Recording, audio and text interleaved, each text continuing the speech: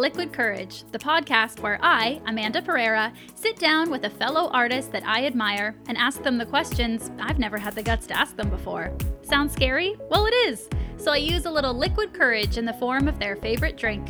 We cheers, chat, and connect as I attempt to soak up all the wisdom they have to offer. Today I sit down with Kristy LaPointe and we drink some dirty, dirty vodka martinis.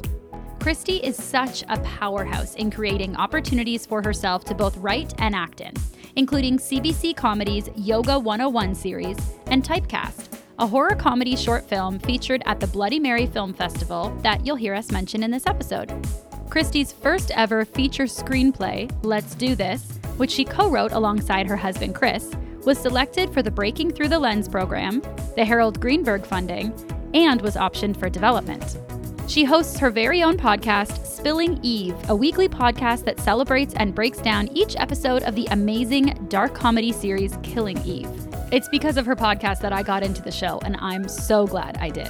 Kristy also has her own plant-based food blog where she shares delicious plant-based meals that she loves to help fight fucked up diet culture bullshit while encouraging others to do the same.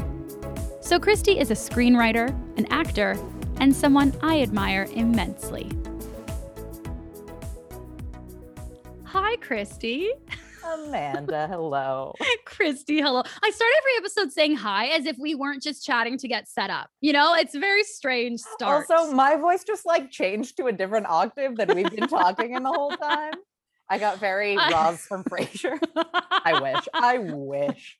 Oh my God, Kristy, that is a thing that intimidates me about you, is that you are so good with references, especially like 90s and 2000s sitcoms and stuff that I realized when, because of course you were a person I was like, I have to get on the podcast. And I was like, oh, she intimidates me because I worry that I don't know enough about the things she likes and I want to impress her. Isn't that a little sad? It's very playgroundy. It's very funny because it's also something we all are feeling all the time about most people.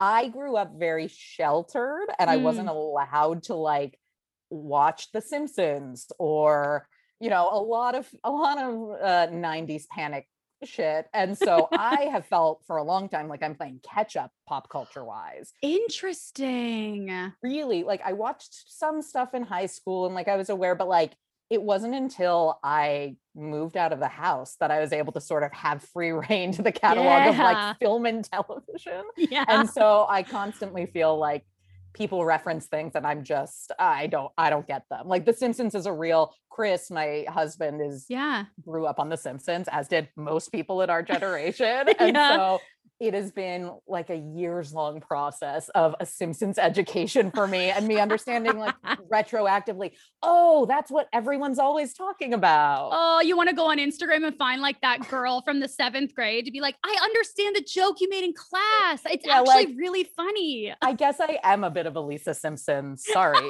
Yeah, you're like, oh, okay. Whoever called me Maggie, they were off. I'm a Lisa. Yeah, rude, totally. Rude. Also, who calls me a Maggie?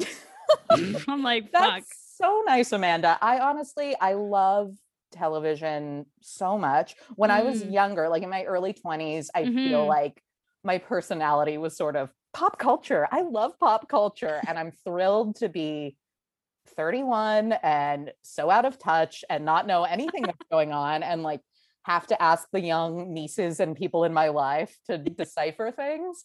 But television is it's my favorite thing in the world. So whether it's sort of analytically more for work or just zoning out, I watch too much TV. Oh my God, I know that a lot. It's only because I spend majority of my time watching television.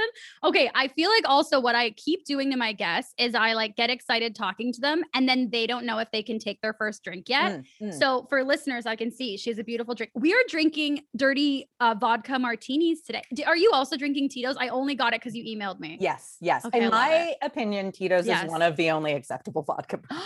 I have never had Tito's. So this is my first time. And I purposely didn't try it before because I'm like, I'm going to wait. Okay. I'll be really curious to hear what you think. Okay. This is another one of those, I didn't drink vodka in high school, so I never got sick. I don't have bad associations with it. So I still love and enjoy it as an adult. Yeah. But I do find that you want a little bit I don't want to say higher end, but like better flavor. I don't know. Cheers. Like different than Smirnoff. Cheers. Cheers. Anything but. I've graduated from Smirnoff. Oh my God, this is so fucking good. I put so much olive juice in mine yes, too. I can see. Mine is filthy. I love it so. This is my favorite drink. A dirty vodka martini is my favorite drink of all time. I don't think I knew that. I definitely didn't. No, you didn't. Why would I know that? And no one's chosen it. And I'm like, I was so excited when you chose it. I love dirty vodka martinis. Well, one of the last times you and I probably saw each other in person was we went to the Luma Lounge at TIFF at the TIFF Bell Lightbox, and they have a wonderful happy hour. It's the best kept secret in the city. And they have martinis for like significantly cheaper than they normally sell them. And that is my go-to order there, because it's just, I will be like, please bring me 50 olives, 500 olives. Like, I don't care. Splash of odd, but like all the olives in the world. It's basically a snack and a drink. It absolutely is. It's so good. Actually, I was trying to think about, I think in my whole life, or like our whole time knowing each other, I think we have hung out 3 times. One was Luna Lounge for drinks, where genuinely that was like my one Sex in the City moment of my life. I was like, oh my God, Kristy asked me out for cocktails. Like, I'll go to a bar and I'll order like, what is your cheapest beer? Like, I'm so cheap. But I don't like that, because I think at certain bars, if I know the owner, where the fuck am I going that I know the owner? But if it's like a comedy bar or something, I want to support it. Sure. But when I go out, typically I'm like, cocktails are too expensive, but there, because it was something like half off or something. It was amazing. Yeah, well, like we live in a major world city. To get a cocktail at a bar can be like $20, which is ridiculous. That's too much for a broke artist to spend on a single drink. One drink, that can be like 4 beers. Crazy. Yeah, I forget what it was, but it was something like $6 or $7 instead of 15. Exactly. Oh, it was so good. I think it was that time. One other time we went with Adele Dix and Emma Carter to Graceland, which was also so fun.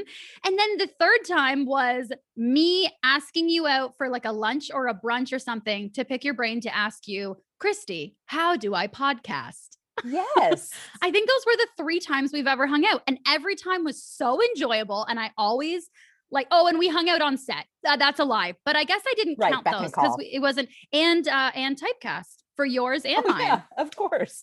Well, it's funny that I think about that night with Adele and Emma Carter a lot, because that is like how we know each other. Is one of my best friends and one of your best friends did Second City Conservatory together. I know. We're friends of friends is how we started. It's so cute. I know. And it was so, the 4 of us had never hung out together, even though different sort of variations of the 4 of us had.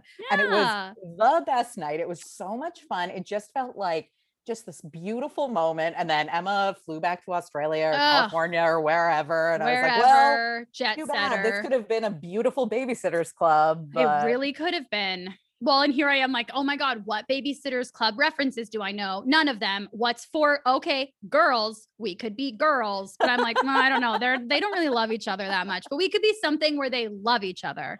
We could be 4 friends and let's do this. But we'll come back to that. Yes, oh my God, can you tell I've been researching you? Okay. I'm so uncomfortable. I'm like, no. This is how I feel in therapy. And I've also been doing my therapy like online. And I've just gotten to the point where it takes all of my power to not stop midway and try to turn around the conversation to her. I just want to be like, can you tell me something about your life, please? Oh my God, that is so funny. You should try it and see how they handle it. I bet she has extremely strong boundaries. I'm also upset because she doesn't follow me on Instagram, obviously, but like I have a food Instagram that I love and it's my favorite hobby, but I'm not going to bring it up. I want her to bring it up, which I know she will never do. She's a great therapist, but a little part of me is always like, you haven't even stalked me on the internet yet? Do you love me at all? Hell, do you even care about me, or is this just a financial transaction? You know that I've actually started in my therapy sessions, if I have thoughts like that, like, oh, what is she writing down? Or like, oh, wow, I'm telling a story and I see that she picked up her mug to take a drink of coffee, or she looks off to the left. I'm like, well, I guess she doesn't give a shit about this story. I guess I'll remember never to tell her a story about this. I've started telling her, I'll be like, oh yeah, hey, I just felt really insecure when you looked to the left. And then we fucking talk about it and it's the most uncomfortable thing ever. And then I'm so happy we did. I promise you. Anyway, that is good shit. I think I just like advised you on how to get therapy, and that is a disgusting moment for myself. I'm gonna take that back. But it's been an interesting situation of being like, or like, since we've been doing online therapy and she's in her home office, I'm finding myself trying to piece together what kind of person she is based on her background and then try and make her happy. I'm like, oh, you have a salt lamp. I have a salt lamp. Should I just mention my salt lamp in a story? Did my partner and I ever get in a fight about the salt lamp that I could just throw in that I have a salt, or like books on her table? Like, what is she reading? Who are her pictures? So I had to tell her. Let's just say if you and I were a couple, we would be every therapist's worst nightmare. 100%. Oh, we do so much work. All I want is therapists to like me. My first therapist was so beautiful. She was like the most beautiful woman I've ever seen in my life. And so when I would talk about my insecurities as like a 23-year-old, I'd be like, I don't quite understand. And I was like, I know you don't understand. You're a supermodel. Why am I talking to you? And then she wouldn't laugh at my jokes. Like, she didn't find me funny. I don't think she found anything funny. And it was great for me because instead of my defense mechanism just being like sarcasm, divert, she'd just stare at me blankly and be like, why did you say that? Fucking nightmare. Also probably the potential for a breakthrough, but like awful. Of course you want her to like you. Yeah. Also, I need you to understand me. If anyone understands me, I need my therapist to understand me. Yeah, big time. You know, as we sit here with our fucking vodka. Therapist, you got to understand who we are. Get a handle of Tito's vodka. Then you'll get into my mind. I should go into my online therapy session with a dirty martini and just see what she says. She's so great. I think my therapist is like a superhero. That's so wonderful. But yeah, it is. It is really wonderful. Okay. I have been a fan of yours for goddamn years. So I feel like I know a lot about you, but then I also know that I don't know a lot about you because I have not reached out to hang out because I've been scared. So I learned, which I felt very silly not knowing, I learned that you were born in South Africa. I was. I'm a little surprised you didn't know that. I didn't know that. Also, is that something that people cling to? I feel like people would ask you about that a lot and just like grab it and cling to it all the time.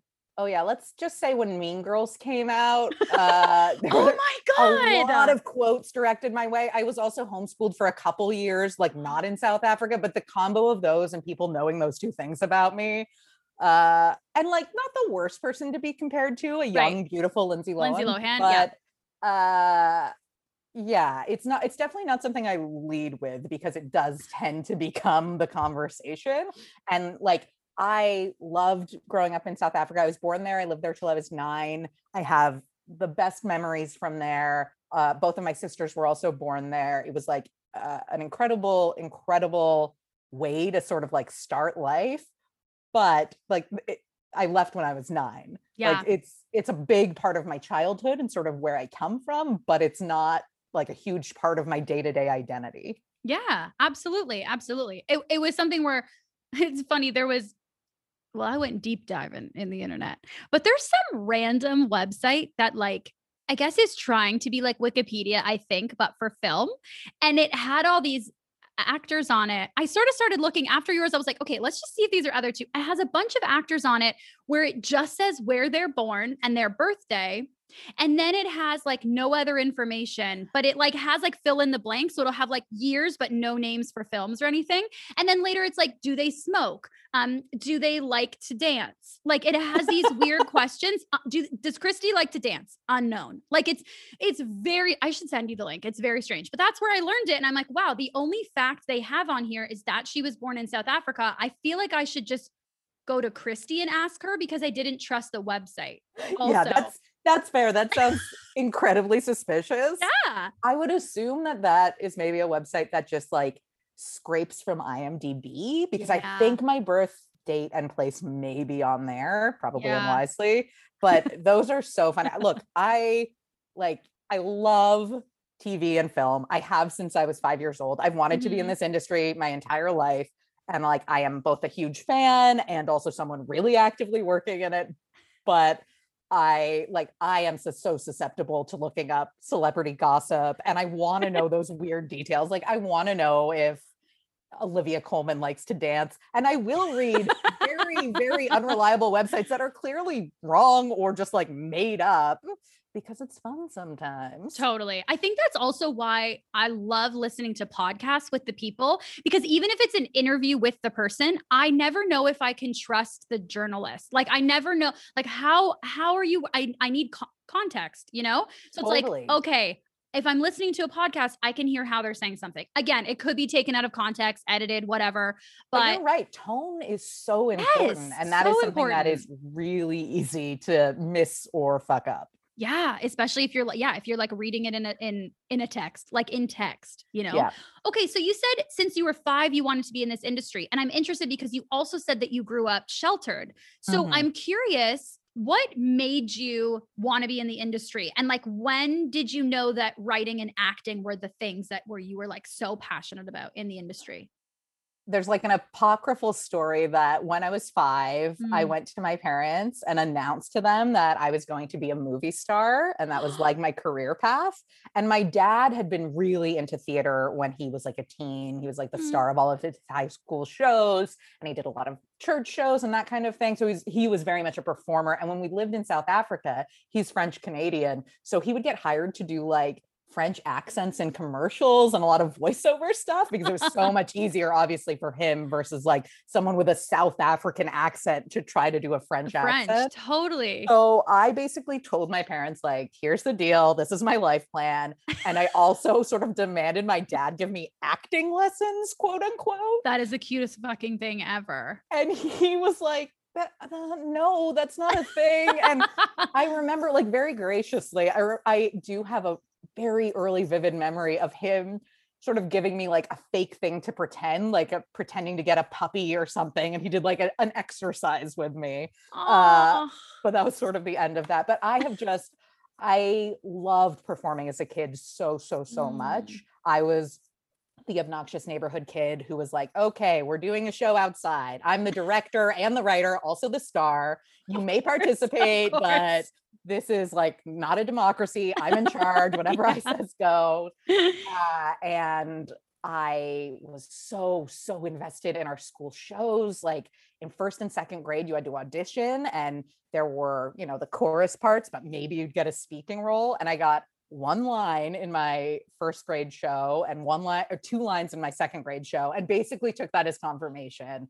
Broadway or bust. Like I knew it. They confirmed it. Has been recognized. It has been recognized, validated. I'm sorry. What? Okay. So you were auditioning first and second grade. You're like 6. What are they? It's the cutest thing to me to think of the teachers holding these auditions. Like, what are they? Do you remember? What are they getting you to do? I don't remember at all. Like sing a favorite song, I guess, or something. Maybe. It was a private school. So there was a lot of money for those when I was in South Africa, a lot of money put into that stuff, but it was like a big school production. So in second grade, we did Alice in Wonderland.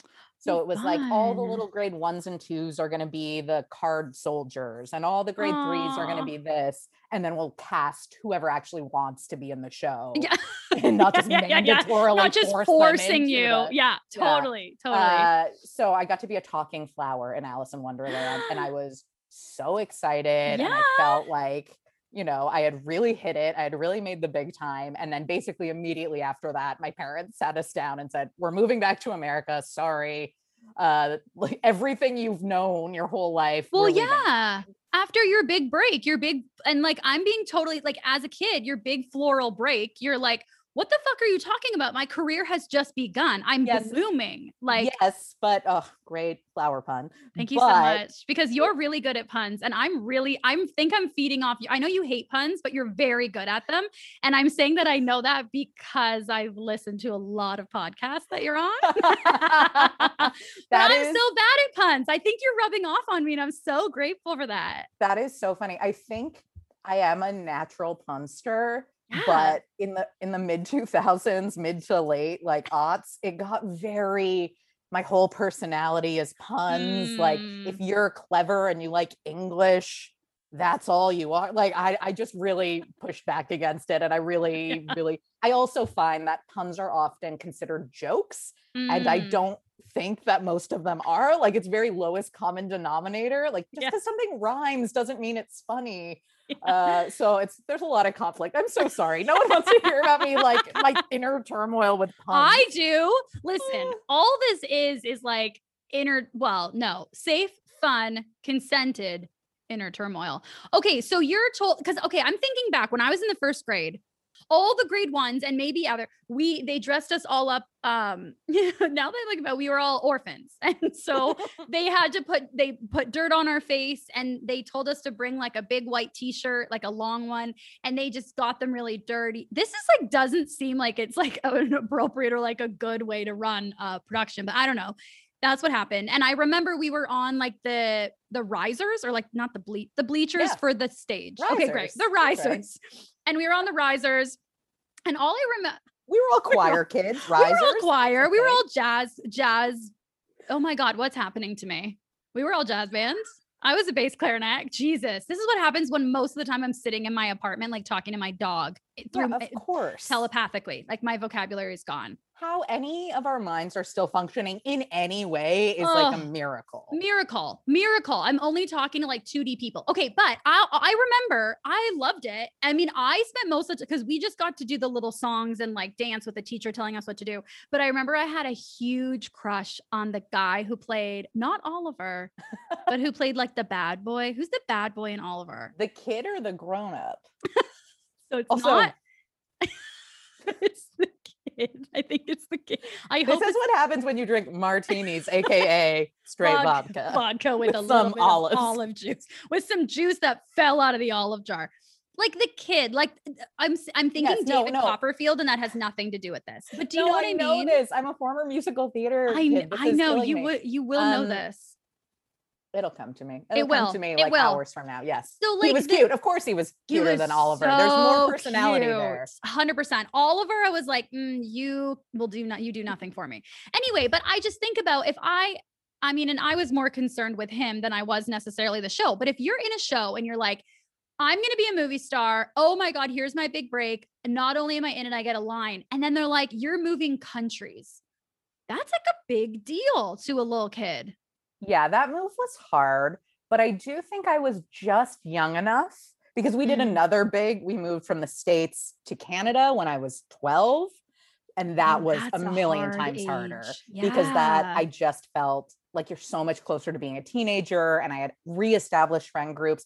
But Amanda, here's how much I wanted to be like a Hollywood actor. Because my parents said, we're leaving South Africa. And my first thought was, oh no, my best friends, my school, my life. I'm so sad. And my second thought was Hollywood's in America, New York City, Broadway. I just saw it as like, this is bags. A natural step in the trajectory.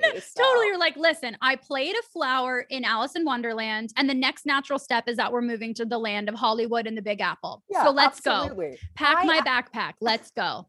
I asked my parents if I could get an acting agent every year from probably the time I was 9 or 10 until I graduated high school. And every year they were like, absolutely not.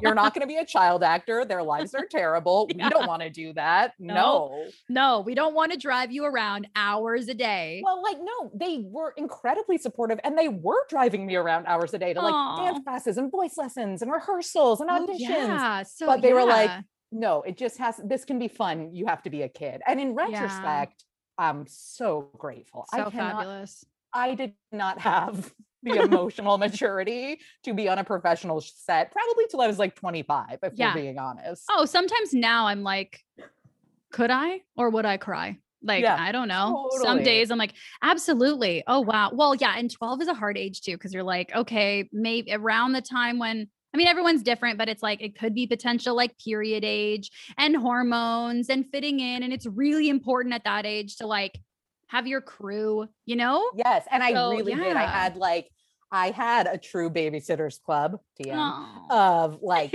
6 best friends who were all like the coolest girls at our elementary school and so fun and adventurous. And it was like the real Wild West of the tail end of the 90s, where we could still like bike to each other's houses with no grownups there and go on adventures and go to the public pool. And I like, I am so grateful I got to have sort of that quintessential Americana experience. It was just really squeezed into like 4 years. Yeah. Yeah. And now I'm still, loosely in touch with a lot of those girls, even though we lost touch when we were 12. And Yeah. they're all lesbians. Like 100% of them are queer, which also I'm like, yeah, I had the best taste even back then, of course. Yeah. And they're all so smart and have just like gone on to such wonderful things, and it makes me so happy. Okay, actually, I love that. This is such a good moment for this. Okay, so I very often don't know what people are. My eyes are already a little glossy. I can already see it a little bit. You look great. Oh my God, you too. So cute. I love your Cheers. chair. I'm like, thank you. I'm sitting, for the listeners, I'm sitting in a massive black and white gamer chair that doesn't not, sort of look like something that would be in a Star Trek or Star Wars universe. It's very ridiculous. But at the beginning of the pandemic, we only had shitty chairs. And after you're sitting at home in chairs all day, turns out gamer chairs are much more affordable than like $2,000 beautiful ergonomic chairs. all right. I need a chair. I really messed up my neck and back. Actually, after recording last week, I ended up having to lay on the floor for half a day the next day, get my back taped twice and get a massage because I literally couldn't move. But it's because I was sitting on these beautiful little dining chairs. So now I got a little rolly, but also your gaming chair matches your shirt, which hello. Yeah, we've got a real black and white theme. Yeah, we do. I'm loving this. Okay. So people will say things and I don't know what the fuck they're talking about. And I don't ask because I'm like, I probably should know. So for all the actors out there who are too ashamed to ask, I'm going to fall on the sword for everybody here. Okay. So you studied Meisner for a number of years. And Kristy, I'm begging you to tell me, what the fuck is Meisner? I have books on it. Everyone mentions it. I could Google it. Maybe I'm afraid. What the fuck is Meisner? Oh my God, I'm so glad you asked. Well, first of all, I think that's maybe the only time that question's been uttered, because most people who train in the Meisner technique become obnoxious disciples and like evangelists of the Meisner technique and go around and no one wants to hear about it. Sanford Meisner was one of the like formative acting teachers around the same time as Stella Adler and many others. And his sort of philosophy was that acting, real good acting, is about being present, connecting with your scene partner, and living in like the truth of the imaginary circumstances. So where other acting techniques, like a method actor is, they are trying to think they really are the person, or things like memory recall, where you're like, okay, you have to cry in the scene, so go think about the time like your grandma died and get really sad and come in and do it. With Meisner, it's more about like learning how to be so present and so invested in the pretend world you're in that it feels real. So you can be like, if you and I are doing a scene and we're having a fight, we are really fighting and we are really in it. But as soon as the scene ends, we can step away and we don't have like our personal trauma wrapped up in it because we haven't been calling on that. And it's not about faking it. It's about like bringing as much truth and authenticity to sort of a fake circumstance, which I mean, I'm very biased, but I think is probably one of the healthier ways of acting. Just because acting can be so intense. Your body doesn't know the difference. So if your mind can know the difference, I think that is probably a really protective thing when you're going through really, especially with dramatic acting, really traumatic experiences, really, intense stuff. But it's also, Meisner is weird and complicated because it's like, great, yeah, cool philosophy. But then the way that philosophy is taught is through a very intense, structured series of exercises. So I went to a 2-year conservatory where the whole 2 years were really focused around like, let's learn this technique and get amazing at it first in like improvised acting, and then learn how to apply it to text. Wow. So there's something called the repetition exercise. Have you ever done that? I don't know. I don't think so. Oh my gosh. Okay. Well, first of all, as soon as pandemic restrictions are lifted and we've all been vaccinated, you're going to come to a Meisner class with me. Okay. I'm terrified. Okay, let's do it. It is so fun. It is like, I say it's a little like therapy, which is probably unhealthy.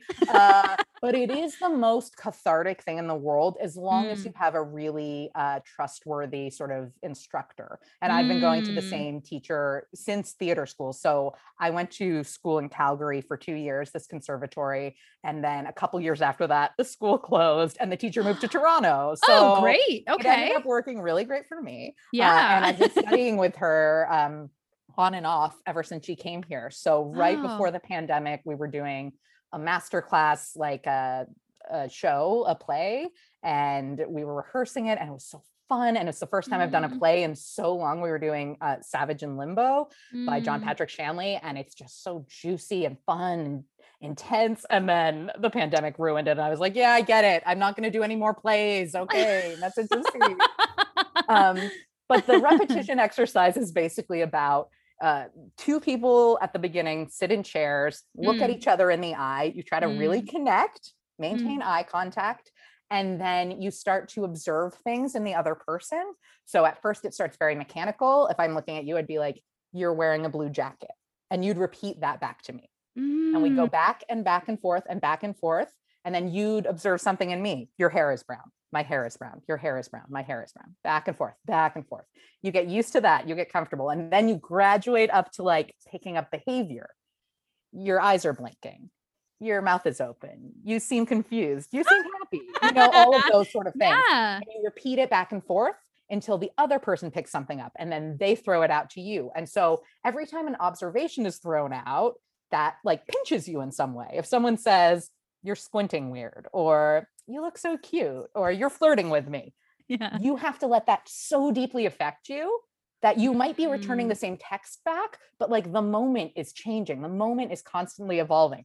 I know this sounds so like airy, fairy, artsy, and like it is, but it is also, I just wish everyone could do a couple weeks of this training because it really connects you into your humanity, and it really helps take all of the bullshit away. And I think as a performer, it's like 99% bullshit. Auditioning and worrying about what you look like and what people think of you and what's your hit and all of that. Yes, it's really important to the business part of it, but like that's not what performing or acting is about. And so it's so incredible to be in a space where it's like, no, this is just about me and the other person or other people or myself alone doing like a solo scene, but really connecting, really dropping it and being like so vulnerable, so vulnerable in a way that's very scary and can be really jarring. And I think that's why a lot of people end up not liking Meisner because it can be really vulnerable. And if you don't have a good instructor, that might not be a safe space. And I am biased. I've been really lucky to have a lot of great female instructors. I've only ever taken a few classes and audited a couple with male instructors. And I don't think that I would really train with men, which is funny because a man invented this. But I have just had like Cindy Macaulay is my teacher / love of my life. And she would be so weirded out to hear me say that. We have a very teacher-student relationship.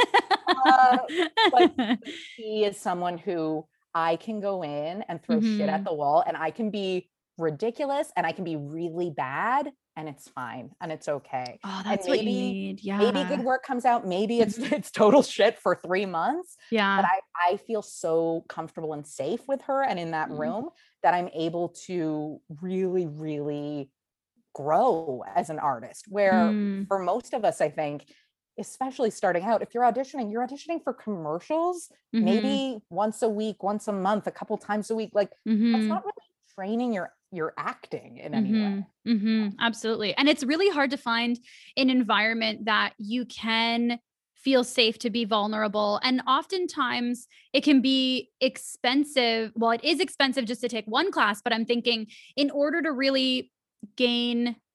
for an instructor to really gain a student's trust, you kind of need that long-term relationship for them to show that you can trust them.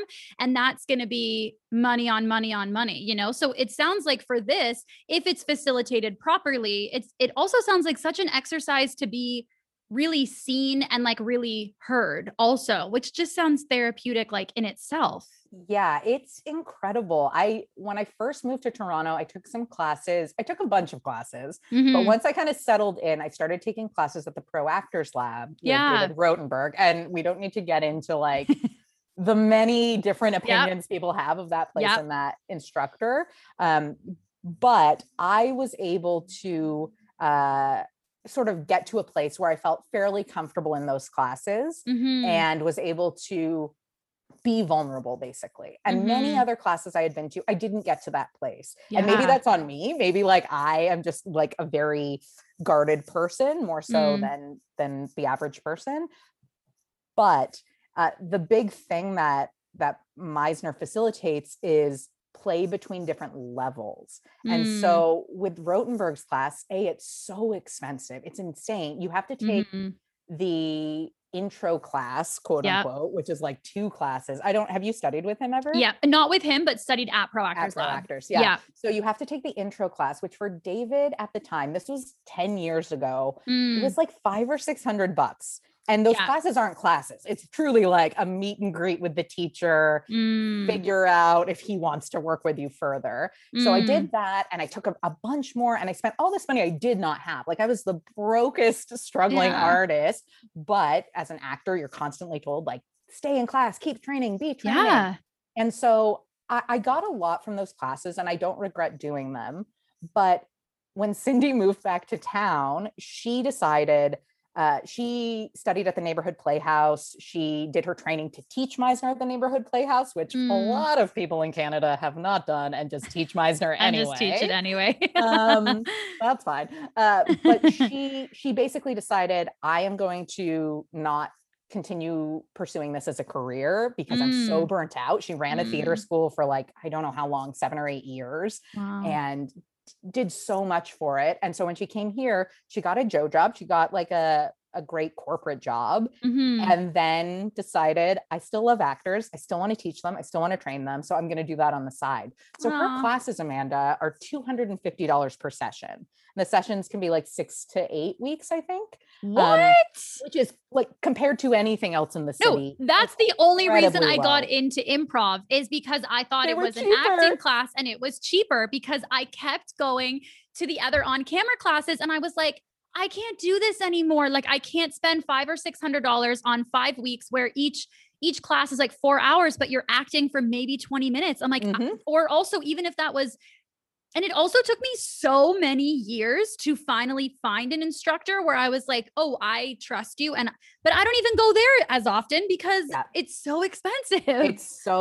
It's so cost prohibitive to try to pursue acting at all. It's incredibly unequitable in terms of, if you have someone supporting you, parents or a spouse who can just bankroll you, you have a way better shot, because absolutely, you're not busy and worried and trying to juggle a job and 30 other things. And B, you can really focus, and you can just be like, great, I'm going to take a class and give it 100% of my brain and not worry, like, where is the next payment for the next class coming from? But yeah, Cindy's classes they're so cheap. She had, I think she still hasn't raised the prices, which is wild. And they're, for the most part, all levels, which Meisner works really, really well that way. You can pair someone who started Meisner last week with someone who's been studying for 20 years. And if they're both down, and if they're both like willing to connect and try to be vulnerable, it can be magic. And her classes in the last couple of years have been incredible, because Cindy started teaching some courses for like continuing education with older people. So it was a lot of retirees who always wanted to act, but decided to become a teacher, or had to, just do whatever job to support their family. And now they're having the chance to sort of explore this thing. So in a class on any given week, it would be like myself and a musical theater actor who's been working for 30 years, and a 70-year-old retiree named Barb, who's so funny, and a 21-year-old musical theater kid. Like, it's just, I don't know why I said musical theater kid twice. They're everywhere. They're everywhere. But that's such a good reminder, because sometimes you can get into on-camera like acting classes, and it's all people who've been studying at the school like religiously for 20 years. And you're like, oh my God, you forget that it's about people. It's about humanity. It's about you being a person and really like just learning how to sit into your person more. Now that you're describing Meisner, Kristy, okay, I think I did this. Okay. So when I got out of university, I went for psychology. I wanted to be an actor, but was like, no, people will worry about you. Go for something else. And then graduated and was like, no, I want to be an actor. Okay. So then I just tried to do, I don't even know if this is a thing anymore, Mandy.com, where you could get like all the like indie auditions. I believe it's still a thing. Is it still a thing? Okay. Based on a non-union friend and what he said to me very recently. Okay. Well, I'm not, I am in no way suggest or recommend. Yeah. I've literally had like a tiny bit of vodka and I came in. I'm not recommending it. I heard a while ago that then they started charging you for things. I'm like, I'm sorry. No. Cause half those things not more than half, you don't make money from. But I basically submitted to everything I could and did everything I could. And I went to do this short film and I brought my roommates. Oh, this was still in university. Anyway, I brought my 2 roommates with me and they sat in the living room of the house.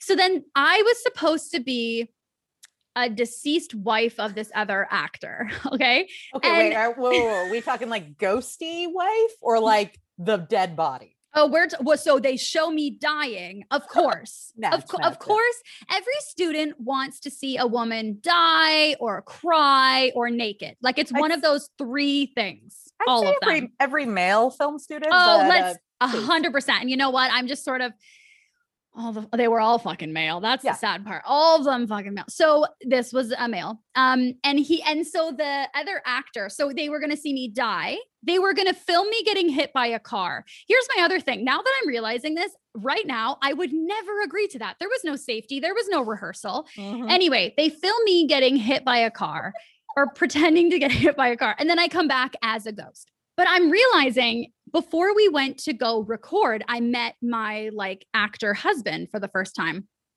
And he was like quite a bit older than me. Surprise, surprise. But I don't know why I feel like I have to mention that. Okay. So he says, can we go warm up or something before the scene in the other room? And it was like in a house. So I was like, sure. And I thought this is what actors do. And he brought me into the dining room and he held out his hands for listeners. He held out his hands in front of me. And he told me to put my hands on top. And I get really sweaty on my hands when I'm nervous. So my first thought was maintain my attractiveness, I guess. So I was like, as all female actors are like, as is my only worth or value in this operation. So that's what I was concerned with. So I didn't even hear like alarm bells. And I'm realizing, I think he was trying to Meisner warm up with me because he said, we're just gonna, I think he said notice. I don't know. Cause I don't want to use, but he's like, so he said, he said that I have beautiful eyes or beautiful face or something.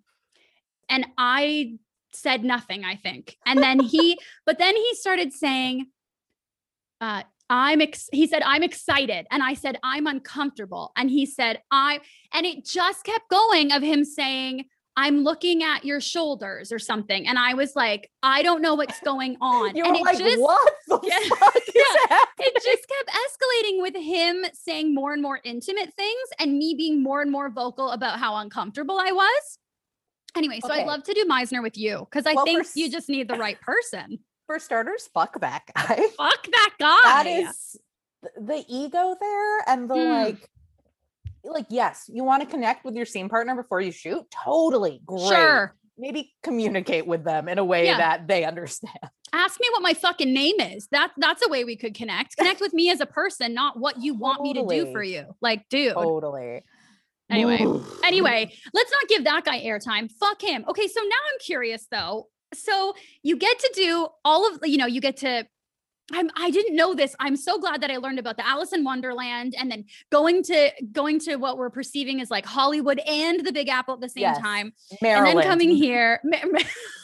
Suburban Maryland, the height of the entertainment industry. But to little Kristy, I'm thinking it's just like the fucking bomb, Totally. So I'm wondering, you're such a fabulous actor. I know firsthand. I have been with you on multiple sets and I am curious now. I know I'm like fast forwarding so many years, but it's like during this whole pandemic, I have like ping ponged my relationship with acting, or like, I look at all this time. I should be learning monologues every day. I should put everything on self-tape. Oh my, and then I ping pong. The acting world is completely shut down right now. I'm doing nothing. When do I ever get to not work on my craft? So I'm just wondering, how has your relationship with acting changed through this like last year? Do you feel any different about like how you approach the craft of it, and also like the career aspect of it, of how to navigate the career? I know it's a big question. I'm sorry. No, it's great. That's I a just great apologize. question. Sorry. I'm like, can I ask you questions on a podcast? And like, I'm really so sinking into sorry. myself. I'm like, I'm so sorry. I'm so sorry. I'm so sorry. No I'm apologies. taking that back, and I'm not going to edit it out. I'm just going to say it's something that's worth editing out, but I'm showing the work. Okay. How has your relationship with acting changed through all this shit show? It's funny that you asked about the last year, because I feel like my relationship to acting has really been shifting for the last couple years. Oh, and the interesting. pandemic has been great in terms of really highlighting things I was already feeling and sort of solidifying things. But I'm an actor and a writer, and I love both of those so much. And I am grateful that I've had opportunities to sort of work in both. But acting is so hard. And by acting, I mean the career. Trying to be an actor is so hard. And the business of it is so brutal. And I've been, like I said, when I was 5, I'm going to be a movie star. This is happening. 100%. So it's a long time. I'm 31. Like, that's not a short amount of time. But I find that writing allows a level of autonomy and a level of sharing your voice and sharing the story you want to share. And, you know, it's just so much more empowering. Like, it's almost fun. It's almost ridiculous to compare, because there's very little empowering about being an actor, unless you're doing all of your own work. You're also creating, and you're like an incredible, you know, theater performance artist. I have friends like that, and they blow my mind. And every time I see their stuff, I'm like, oh, you're a real actor. I got it. Yes. Movement that is also about politics. Like, that's not really what I do. Me neither. Yeah. Yeah. I don't know enough about politics or movement, honestly, to be able to amalgamate the two. Just wait till we do our terrible Fringe show about politics. I can't wait. All dance. I cannot wait. All dance. Yeah. So I feel like I had a really big shift about 4 or 5 years ago. I got hired for the Beaverton, which is a Canadian TV show, like a satirical political show. I got hired as their social media manager in 2016, like a month before Trump got elected, basically. Oh God, what a fucking nightmare of a fucking time. Yeah, it's so wild how much has happened since that moment. But before that, I was working in restaurants. I was teaching yoga, and I was an assistant manager at a yoga studio, and just like piecing together all these Joe jobs. I was nannying, whatever I could do, and trying to act. But I had an agent who was essentially Estelle from Friends. And I'm not kidding when I say, like, oh my God, I know that reference. If you hit me with any Friends references, I will genuinely laugh, and I won't need to ask you any context. Oh gosh. She mostly used her fax machine. She didn't know what text messaging was. Like, she was a lovely lady. And again, like, she signed me when she had no reason to sign me. And I was a dumb theater school grad being like, here I am, world. But because of that, like, she didn't have connections. She wasn't able to like get me auditions. Most of her clients were like 60-year-old white men who did like the same theater festivals in Ontario every year. And it was a set gig kind of thing. So I had been auditioning, like, if I got one audition a month for a shitty commercial, it was great. It was the most exciting thing. So when I got that Beaverton job, it was a full-time job, and I had been really hesitant to take that because as actors, you know, you're always told like, always be available for auditions 100% of the time, whatever job you have, like, you have to be able to drop it. And this wasn't really that. And I hadn't been looking for a job, and it just kind of came up because they were looking for someone with social media experience who also had satire experience. And it just so happened that I had been doing a lot of my own social media with my plant-based Kristy Instagram stuff. And I got hired by a couple small vegan companies to run their accounts. And then I was writing for Reductress, which is like an American feminist satirical website. And so I just so happened to like have the two pieces. And when I went in and interviewed, I realized either I'm getting this job or there is someone like so much more specifically, so nichely perfect for this. I can't imagine not getting it. Yeah. And I did. And within a week, I had to decide like, okay, I'm going to quit the yoga studio, quit my restaurant job, quit teaching yoga, change everything about my life, start a 9 to 5, something I've never done in my entire life.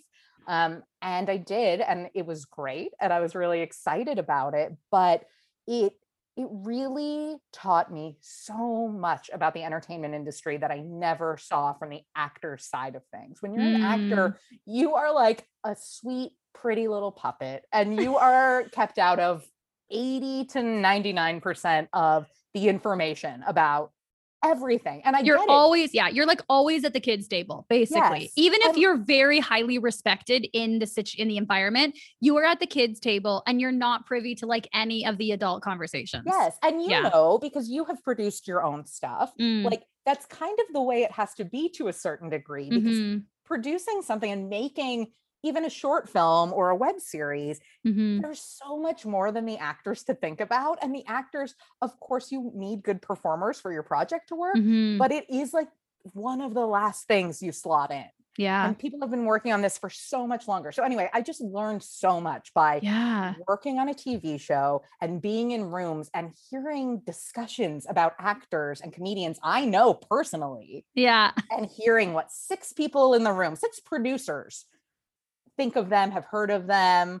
One person had a bad experience or heard something bad, so that person's name's off the list. Like that kind of stuff just opened my eyes and kind of blew my mind, and really reminded me how little power you have as an actor in terms of what you are doing with your craft and what you are doing with your art. And I love performing. I love acting. I always have. And I think I probably always will. I have tried to quit. There have been times where I'm like, if I could just make myself move on, my life would probably be so much easier. I know. Fuck. I'm like, I would probably have so much like financial security if I could just move on from this and not. Sure. Imagine, just think of the money again, like going back to acting classes. Think of the money you have sunk into acting classes year after year after year. Yeah. I have spent so much money on theater school, acting classes, headshots, everything you pour in. There's no way I've even broken even with the amount of acting money I've made, like the small amount of acting money. So I did the Beaverton job, and I kind of hit a point where I was like, you know what? I can't really audition right now because I'm at this 9 to 5 job, even though they were so flexible and they wouldn't have cared at all. I felt like, you know what? I can't really, and also I'm not getting auditions, but I'm constantly stressed that I'm not going to be available. And so I chose to leave my acting agent, which was for me like this huge, I couldn't believe it.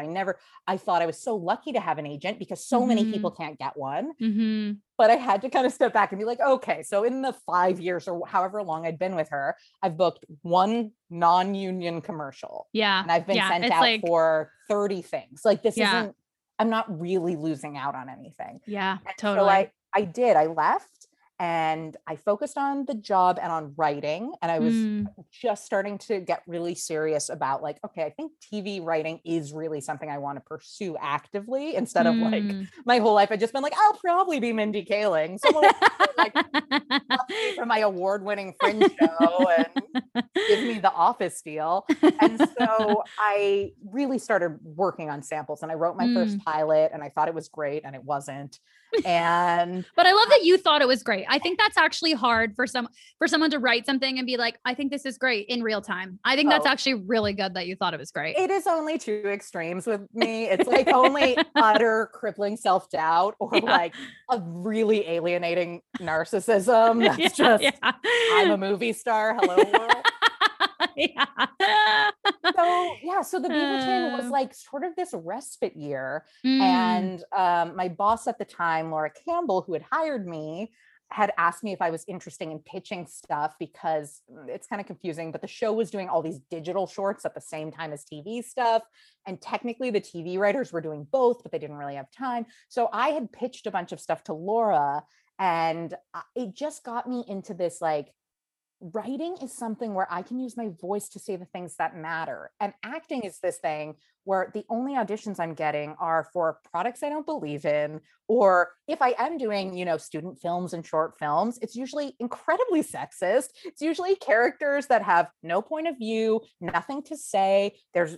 It's always from a male lens, like always. Like, it's not fulfilling. It's never the reason that you got into it. And every job, even if it's a dream job, you're not going to love every part of it. But absolutely, the pursuing acting can sometimes feel like, do I like any bit of it? It's one of those things where I was like, if I could be acting on a sitcom and making a shit ton of money and not have to worry about anything else in my life, maybe I wouldn't care so much. But I'm putting so much time and energy into what? And does it align with my values and what I believe in? And all the writing I've been doing, I started writing for She Does the City, which is like an online Canadian publication for women in the early, I don't know, like 2010 or 11. And it was total freedom. And the editor was incredible. She basically taught me how to write for the internet because I was just like, what is grammar? Here's a random string of thoughts. And Haley Cunningham is her name. She's now an incredible book editor, but they really, really helped me. And that was where I was able to write like a piece about the new Fiona Apple album and how much it resonated with me. And a piece, I wrote a whole series when I was tree planting. I was cooking for a tree planting company in the summers, and I felt so disconnected from the entertainment industry, but I was having so much like life experience, and writing was just this beautiful outlet for it. And it was so free. And so I think it was like a couple years of me sort of like weighing these two things and feeling really conflicted. When I lived in Maryland, one of my best friends, when I was like, I want to say around 11, wrote me a letter. And basically the gist of the letter was, you are so invested in performing and you love acting and you're like the theater kid amongst our friends and we all know it and blah, blah, blah. And that's great. But like, you're also a really good writer and you love writing. And I think writing will give you the power and like make you happier. This was an 11-year-old girl who wrote this to me. Oh my God. Are we still in contact with this 11-year-old girl? Is this 11-year-old girl actually my therapist now? My gosh. She should be for all of us. And I at the time was like, oh, so you don't think I'm good enough to be a movie course. star? Oh no, of course it feels that way. Absolutely. Oh yeah. Totally. And now I'm like, God, if only I had listened to this genius. I think about that letter sometimes because I do feel like there has been sort of this duality in like the things I'm pursuing.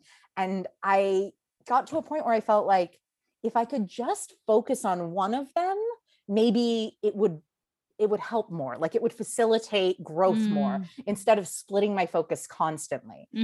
But the Beaverton really helped me with that because I realized it was like probably 10 months. I was without an agent. I was still doing some comedy. Our Gilmore Girls improv show is still a monthly show. And I was doing random, but not very much performance, very little acting. And by the end of that, I really missed it. Like by the end of the season, I really, really missed acting and was like, okay, this is something I love and I want to do and I can't walk away from. But I think like writing is where I have much more capacity to change things, to say things I think are important, to share a perspective and a point of view I have not seen. And that's really where I want to like put all of my heart and my energy. And it was this wonderful sort of shift for me where I realized I can still be an actor and work at it and train and make sure I'm still like an okay actor, but I don't have to care as much. And I know like, it's so hard. I know so many actors, even on your own podcast, like people constantly are saying things like, it's hard because acting doesn't always love you back. And it can be an abusive relationship and it can feel like this really fucked up thing. And it's true. And writing is something that, depending on your perspective and your goals, like you can always write and you can always just write for yourself and write what you want to write and get better and hone your craft, where it's really hard to get better at acting by yourself alone. Yeah. Hey, have you heard? The Liquid Courage podcast is now on Patreon. Patreon is a subscription-based platform that allows you to support your favorite artists while receiving fun, exclusive perks for doing so. Head over to liquidcourage.com to find out more, or go directly to the podcast Patreon page at patreon.com/liquidcouragepodcast. See you there. This is so good. Like, I think I'll only buy Tito's now. It's so good. Amanda, it's the best vodka. And like I said, I really like vodka. And I think the cheap ones are not good. Like Smirnoff is not, it doesn't taste good. You can never drink like that anything. Alone. No, it's like it's like the stuff that you put in your ears to clean them. What is that? Hydrogen peroxide. Yes. That's what it tastes like. It's got a very antiseptic taste. And the first time I had Tito's, I think it was on a plane or something. And I was like, this is the first vodka I've had other than Grey Goose that tastes nice, like that I like. I actually think I like it even better. And it's so much cheaper. And yes.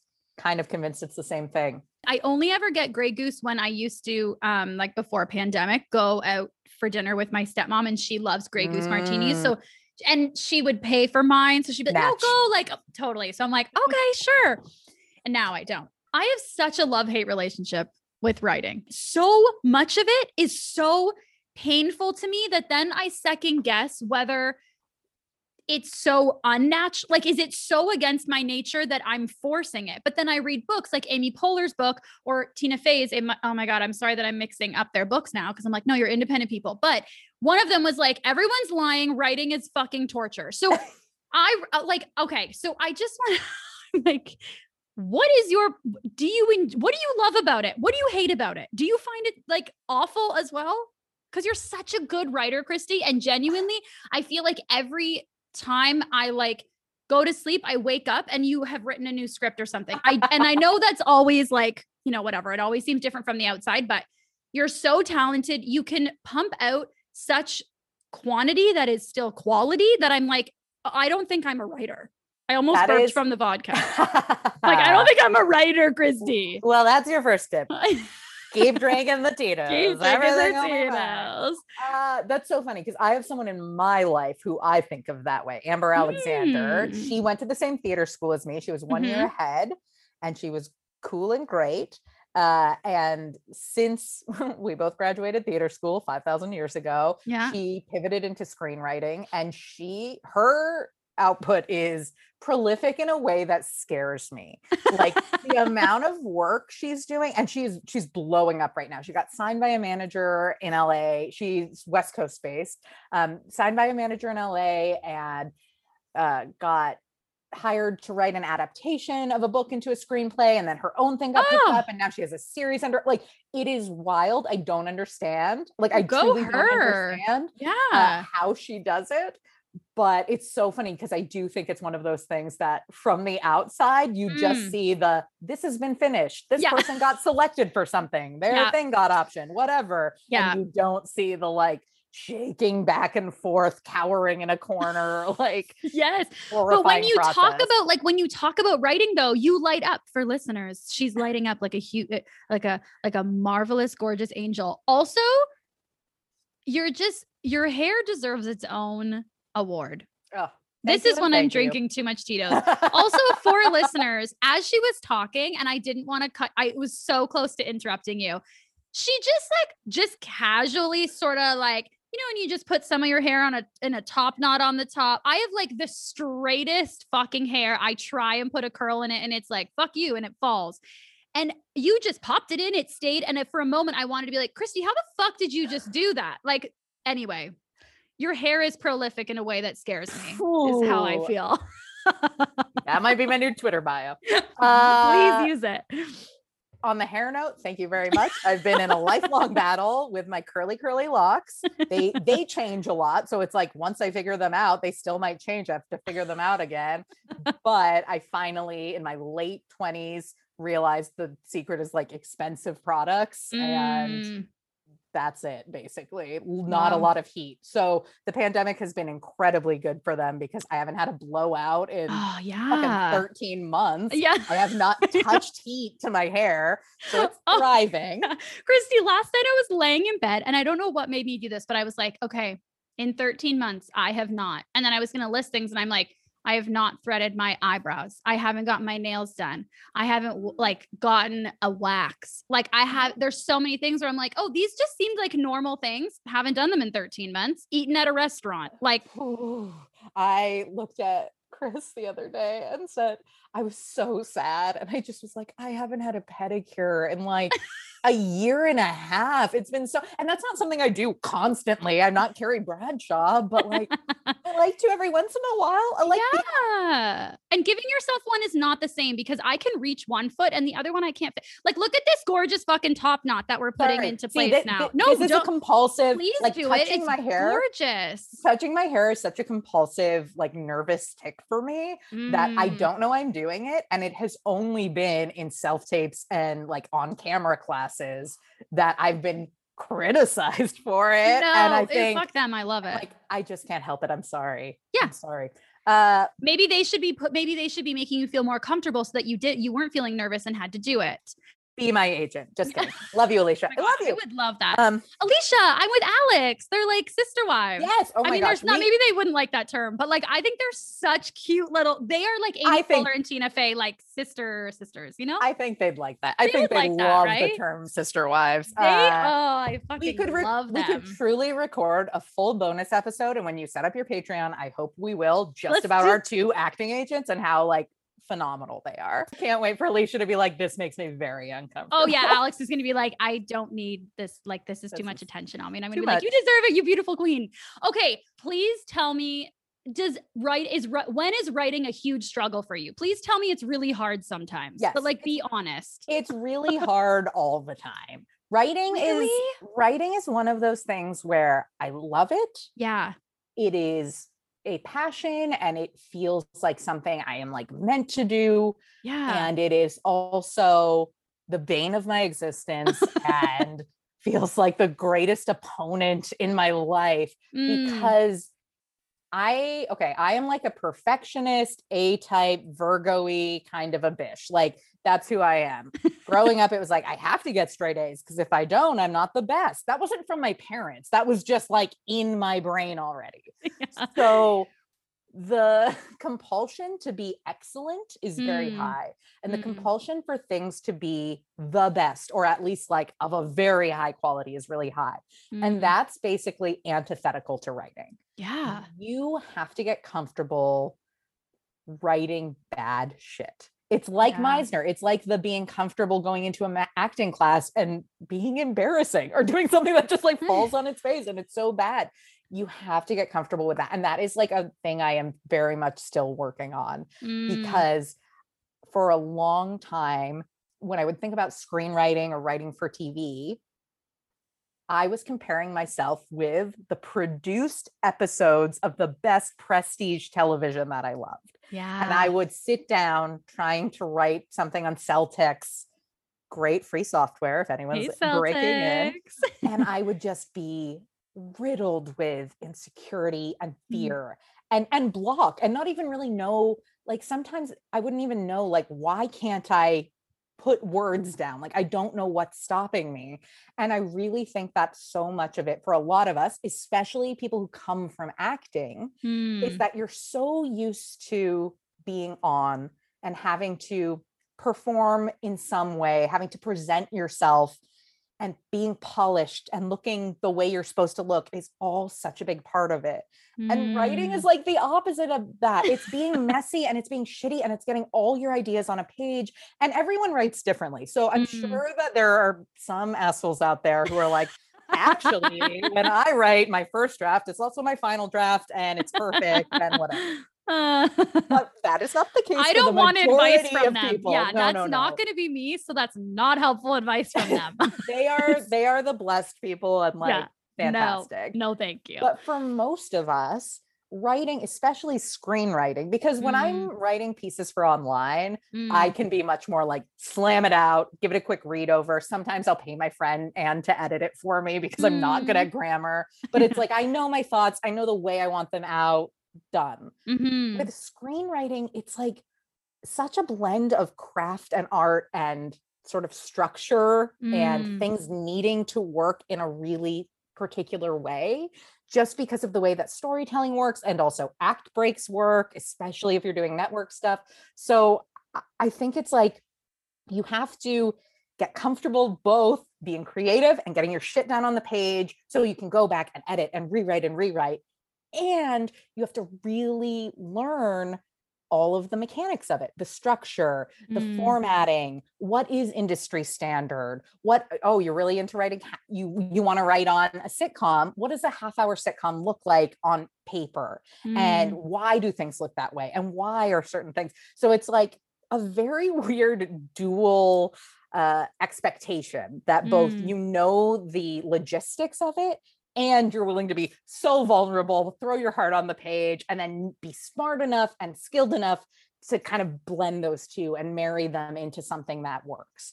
That's so much pressure. That's wild. It is. Yeah, absolutely. Like the program that's teaching you that. And I know people who have done those programs and are still petrified. Yeah. But like, that's so the first pilot I wrote that I said I thought was great, but was not. Yeah.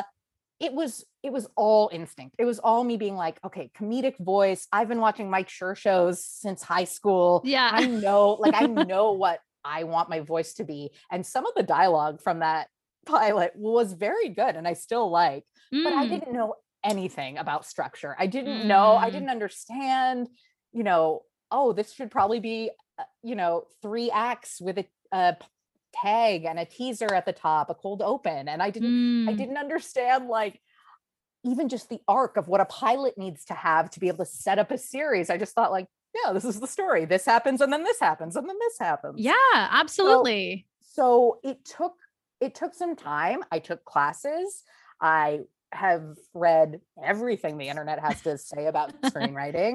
I'm a massive podcast listener. I have podcasts on like probably too much of the time, but Script Notes is like the Hollywood screenwriting podcast. There's a lot of other ones. I started listening to Happier in Hollywood. I started listening to so many podcasts just to learn about like the craft of it. Yeah. And that really helped me. And I embraced outlines. That's basically the thing that went from me going like, I should be a writer. Why aren't I getting writing jobs? To actually being like, okay, I'm going to write 6 samples and have a really solid set and write my own web series and start writing my own shorts and doing all of that. Outlining is, in my mind, in my purview, 100% necessary. It's so boring. It sucks. It will change all the time, but my favorite way to write is with a partner, and with a partner, you can't not outline because you don't share a brain. Yeah. So like my husband, Chris, and I write together. And it's such a perfect example of that because we wrote a screenplay, Let's Do This, a couple years ago. Yeah, you did. It was such a great experience and we love that script and it's in development, fingers crossed, maybe it'll get made. The producers on board are like bonkers and everyone's been so great. But we started talking about another concept that we had. We're like, okay, we want to write our second screenplay. And we had an idea that we both love the concept of. And we're like, great, we're going to do that. And so we sat down, we earmarked some time to chat about it. And we sat down, we're like, okay, so this idea. And I basically started giving like, oh, well, this is how I see it going. And he just got this mystified look over his face. No. And after a couple minutes, he was like, yeah, that's not at all what I thought this idea You're like was. 2 different movies. You're like, I saw it as a sci-fi romance. And he's like, okay, so I saw it as a bank heist, like serial Law and Order kind of thing. Like truly perfect. Down to like, who's the lead character and whose point of view is this story from? Like, and it was just such a funny moment. And we laughed so much because it was so indicative of, you got to get on the same page first before anything else. Yeah. So yeah, outlining makes things easier. It's also really hard. I also hate writing alone. Like I'll do it. I have written a lot of samples on my own because the way the Canadian industry works is they don't love writing teams for the most part. Right. Is that just money wise? Like paying 2 people? Yeah, it's everything. It's money. It's the fact that it hasn't been done here traditionally. So there's not really a precedent for it. The money people make in Canadian TV is a lot less than American TV. But in American TV, a writing team splits the money. Like they get the pay for one writer and they split it. So I don't understand why that couldn't just be a thing here. It's fine. Yeah, it's fine. Occasionally it is. I know Kara Harun and her partner Cheryl, like they work as a writing team often and they've managed to make it work, and snaps to them for that. Snaps to them. But yeah, outlining is the only thing that I can really say in terms of like actionable, what will help writing be better and be easier. And co-writing. I hate writing by myself. Co-writing is like my favorite thing. Even if it's something that you're like working on alone, getting a bunch of feedback, a bunch of notes from friends, getting other people to just sort of riff ideas with you. Mm-hmm. That's also the way most TV writing rooms work. You're not by yourself. Everyone is breaking room in the story together. Everyone is, working on the outline part, which is the hard, shitty part, together. I can go away and write dialogue for 5,000 hours. Like, I would love that. If I have a blueprint, I'm very confident on my own, but getting that blueprint and feeling really solid in it, I think that's the really hard part. And that's why so many emerging writers, you don't have a team or you don't have 3 writing partners you can turn to collaborate with. Yeah. It can feel so daunting. What was it like for you and Emma when you guys wrote Beck and Call? Well, when we wrote it, so we also had 3 of us like writing it because Dave wrote it with us. Mm-hmm. And it's so interesting when you're talking, because I'm like, I love the outline part of it. I love the mathematic and the structure and making sure it works. Like I find I've always felt very confident in sort of like my editor hat or my producer of the script hat kind of, and less so in the creative part. It's like I find I have to I'm so specific about who I have to be with, because I hate getting good in front of people. I hate failing.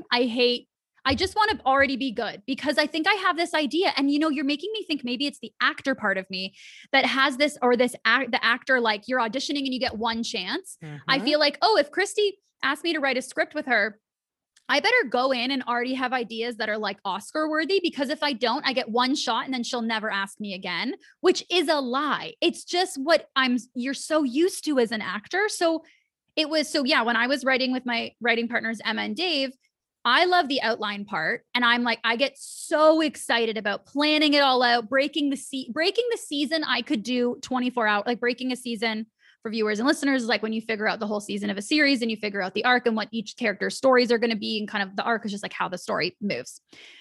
Writers are like, really? But like, whatever, how a season is going to a map for the season, I love that part. And I actually find when I'm then going away to write it, I'm like, I don't know what the fuck to do. I can fill in the outline, but it's such a struggle for me. And I know in the back of my head, it's like, well, you want to get good at something, practice it. Like, do it. It's probably so hard because the only time I do it is when I'm with my writing partners, which is a comfort level thing. And I don't do it separately because I think, I don't know, for some reason, it's like, it should come more naturally or I suck at it. Like that's the dichotomy that I've like lied to myself. Like if I was meant to do this, it would be easier. But I'm like, I'm not afraid of hard work. What the fuck is that about? I also think that when you've put so many years into the entertainment industry, it's really easy to feel like I deserve something or I should be good at something already, even if it's like kind of a different thing altogether. I know a lot of actors who write 1 or 2 things and they think they should be, professional writing level, even though they've never written anything before in their lives. But it's like, yeah, they've been around the industry forever. They've been on sets 100 times. They know it. And I think it's really easy to slip into that. And I definitely suffered from some of that, being like, well, I know I'm clever and I'm good at writing and I've been auditioning, endlessly for 6 years. Yeah. I'm not a professional TV writer yet. Yeah. That's not really how it works. And there are people who have been working incredibly hard to get really good at screenwriting that whole time you were doing your other thing. I see it a lot with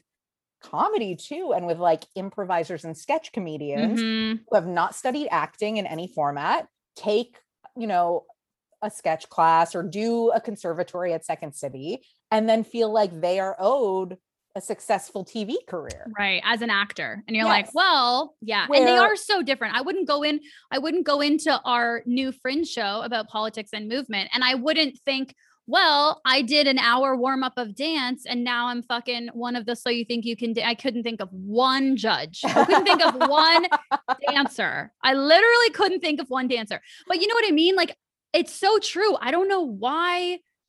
I think part of it is that you don't see any process with writing, like from the outside. You just see the script, or even worse off, you only see the end product on the screen. You don't even see the actual script. So I think there is this shame of like, oh, I'm an actor and I'm saying that I'm ready to be cast, like cast me in a sitcom and I could fucking nail it. Oh, but you ask me what acts are in you ask me to write a sitcom and I don't know the structure of a sitcom. There's that shame.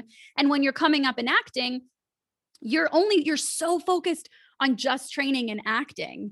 Actors just aren't taught or properly empowered about the industry at all. I went anything else. Yeah. Yeah. Like I went to a great theater school where the instructors were incredibly realistic with us and were basically shouting turn back like half the time. And we're very honest about like, yeah, we're professional artists living in Calgary, Alberta. Like our ballet teacher was like, yeah, I'm in the fucking whatever it was, Alberta, Calgary Ballet. Here's how little money I make. And here's how sad my life is. And also I'm turning 29 and my body's about to break down. So good luck. So I do feel like I was given a fairer shot than some, but even with that, like our on-camera classes I took in theater school were about what to do for an audition and what you look like on camera. It wasn't, here's what an AD does. And here's, you know, the list of producers on most shows and who has control over what. Like, we're just not taught that kind of stuff. No, but we're expected to know it. That's the thing. We're expected to know all those things. And in those classes, a lot of the time you're learning how to do the audition, but a lot of it is also like, don't wear plaid. Like, you know, I got told, don't put your hair in a ponytail. It wasn't until I worked in casting that I was like, if I wear stripes, I'm not ending my career. Like these absolutes that I don't know if it's that sometimes, I don't know, like in these workshops or things, if it's like, we feel like we need to make them feel like we're giving these actors like insider secrets to be valid, which I don't think they need. I think if you're really teaching somebody something, like they're going to feel it's valid. But anyway, it's just, it's frustrating. You're kind of like shamed. At least I was, any point in my career from a professional in the career, if I didn't know something that was like, quote unquote, like obvious, how do you not know this? And if you didn't know something about the industry, then were automatically made to feel like you were an incompetent actor. And it's like, well, how the fuck am I supposed to find this out? Because no one will tell me. Which the irony is half of those people who are turning their noses up at you, the stuff they think they know is wrong. Yeah. Because when I joined ACTRA, which is the acting union in Canada, it's like SAG in Canada, I was so excited. I've waited for so long. You have to do all these, you know, compulsory training courses. And one of them was basically like set etiquette and how film and TV works 101. And I thought, okay, I've been working in TV and I've been making shit. I probably know this, but like, whatever, this will be interesting. Yeah. And the stuff they taught in that workshop, no shade to ACTRA, I love you. Please don't kick me out of the union. It was just wrong, or like so oversimplified to the point it was nonsense. Like it made no sense. There was one point where they made us do like an activity. I also don't do well with being forced to do child activities as an adult. Right. Where it was like matching names, like roles in production with the description of what they do. So AD, first AD, producer. And I wish I had it. I'll have to try to find it and send it to you. Post on social media. I wonder if I could do it. But it was like you couldn't, because it was so bad. You know much better what a producer does than what the ACTRA, like the head acting union, the only acting union in the country, is teaching every actor. And it was basically so simplistic and saying producers do like these three things. And I, as someone who have been working on so many different productions, knowing there are like 500 tiers of producers and their roles vary wildly, and they can vary from show to show, film to film. Absolutely. Like, sometimes a producer credit is totally a vanity credit because someone paid money and they are doing zero for the production other than bankrolling it. And sometimes a producer is also basically, production managing, and they are hustling and making everything happen. Anyway, that moment for me was just like, okay, if the acting union is misleading or undereducating actors about this, there's nowhere else they're going to learn or be expected to learn it. No. And that's happening once to join the actors union, you need to do enough jobs that are a unionized job. And many jobs are not. Many acting jobs will be non-union, won't be a part of the union, but you need to do enough where you pay credits to be a part of the union. And then there's all these benefits, of course. But I'm thinking like some people, I'm still non-union. Some people spend 10 years being non-union. So getting into the union at different times in the past and whatever has been more difficult or more easy, right? But if it can take years, I kind of need to know that shit to even get into the union, presumably. Like I kind of need to know the 101 even to be able to enter the union. So it's surprise. I just don't know where actors go. Like But I think that is where we circle back to. You would think you need to know that, but actors aren't empowered in the entertainment industry. Yeah. So like, maybe it would help you. I'm sure it would help most actors to actually understand how things work, but they don't really need to know it. If you're doing a costume fitting and you're showing up on set and you have one line, or you're an SOC, silent on camera character in a commercial, and then they shepherd you, a PA brings you to set, a PA brings you out. Yeah. Maybe you find out, you watch it desperately 6 months later, being like, here's my one line. You've been cut out of it completely. Yeah. You're totally right. Yeah. Alienated from the actual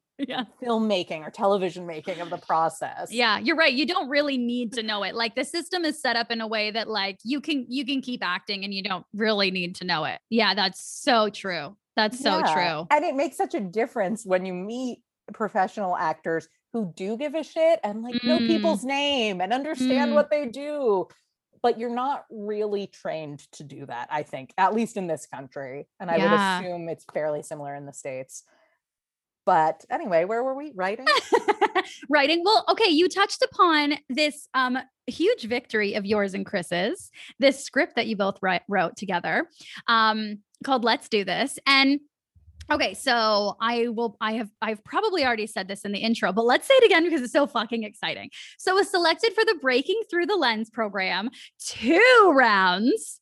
Not just one, people, double shot rounds of the Harold Greenberg funding, and has been optioned and is in development. And that is so fucking amazing. So incredible. Congratulations to you. Please tell hubby Chris congratulations afterwards. And I am wondering, like, this was just so, okay. So I found out because you posted about it online, and typical narcissist. No, look at me, everybody. What do you mean though? Okay, but you found out during COVID. What are you supposed to do? Typically, we might be out at comedy bar or say, hey, let's go. You know what I mean? You can't. So of course you share online. Absolutely, you should share online. It's also sometimes I find the only way that people know that you're still doing something and therefore would want to be hired to do something. It's almost a necessity to be posting online being like, hey, update, I'm still interested in acting. Hire me for acting. And then people are like, oh yeah, she's an actor. So I love that you posted it online. And it was during COVID. And you have shared publicly online also and wrote the most, I reread your article that you wrote about being a caregiver to Chris, the 100-day mark. I reread it today. I've read that thing like 5 times. Anyway, it's just so fucking well written. Amanda. Was not surprised that it was well written, but it was beautifully written. Okay. So for listeners and viewers, your husband, Chris, contracted COVID last March. It was before COVID was even known to be in Canada. Yep. Got it somehow. We're real early adopters of things. We're like really on the cutting edge. Yeah, you're like, we wanted to try it out first. Let's see how it goes. I mean, he does know about cool bands before anyone else does. So I guess it tracks. It just comes with it. It's like your biggest strength is your biggest weakness. Like if he's going to know about cool shit before, he's also going to get the shitty shit first. You got that. So last March, got it. And And at the 100-day mark of still having symptoms, and I know you mentioned that the doctors were saying he probably has recovered from COVID, but this is sort of like inflammation post-COVID. And these are all these symptoms, but still having having symptoms that very much interrupt and disrupt day-to-day activities, or like not even activities, sleeping. Like it's not an activity. It's a necessity, life. So at the 100-day mark, 100 days later, when he is still suffering from these symptoms. So just everyone wear a fucking mask and just read the article that Kristy wrote, because it's fucking gorgeous. Anyway, but what I want to ask you about is that during this time when you're finding out, like you found out that, that the script was getting into cancer cons. How do you say it? I believe it's con. No S. That's my shitty French Canadian. I should be bilingual. Oh my God, yes. I'm going to take what you say. Okay, con. Every fucking time I forget and I panic. Okay, you find out this amazing, incredible news that the first feature film that you write, and you write it with your like love soulmate partner together. And I remember you posting previous to this, you guys went to a cottage and you were writing. And I was just like, oh my God, this is the cutest fucking thing in the whole world. I'm so excited. The first feature you write, and you get notified that it gets all this positive attention and like success. Well, I just picture you getting the email and then looking to you're sleeping on your couch in your living room in your basement apartment for like over 100 days at this point, while your husband sleeps in the bedroom, while you're disinfecting, while you're a full-time caregiver. What was it like finding all of this positive professional news out, while in your personal life, you and your husband are struggling so much to navigate the pandemic and like long-term symptoms of COVID?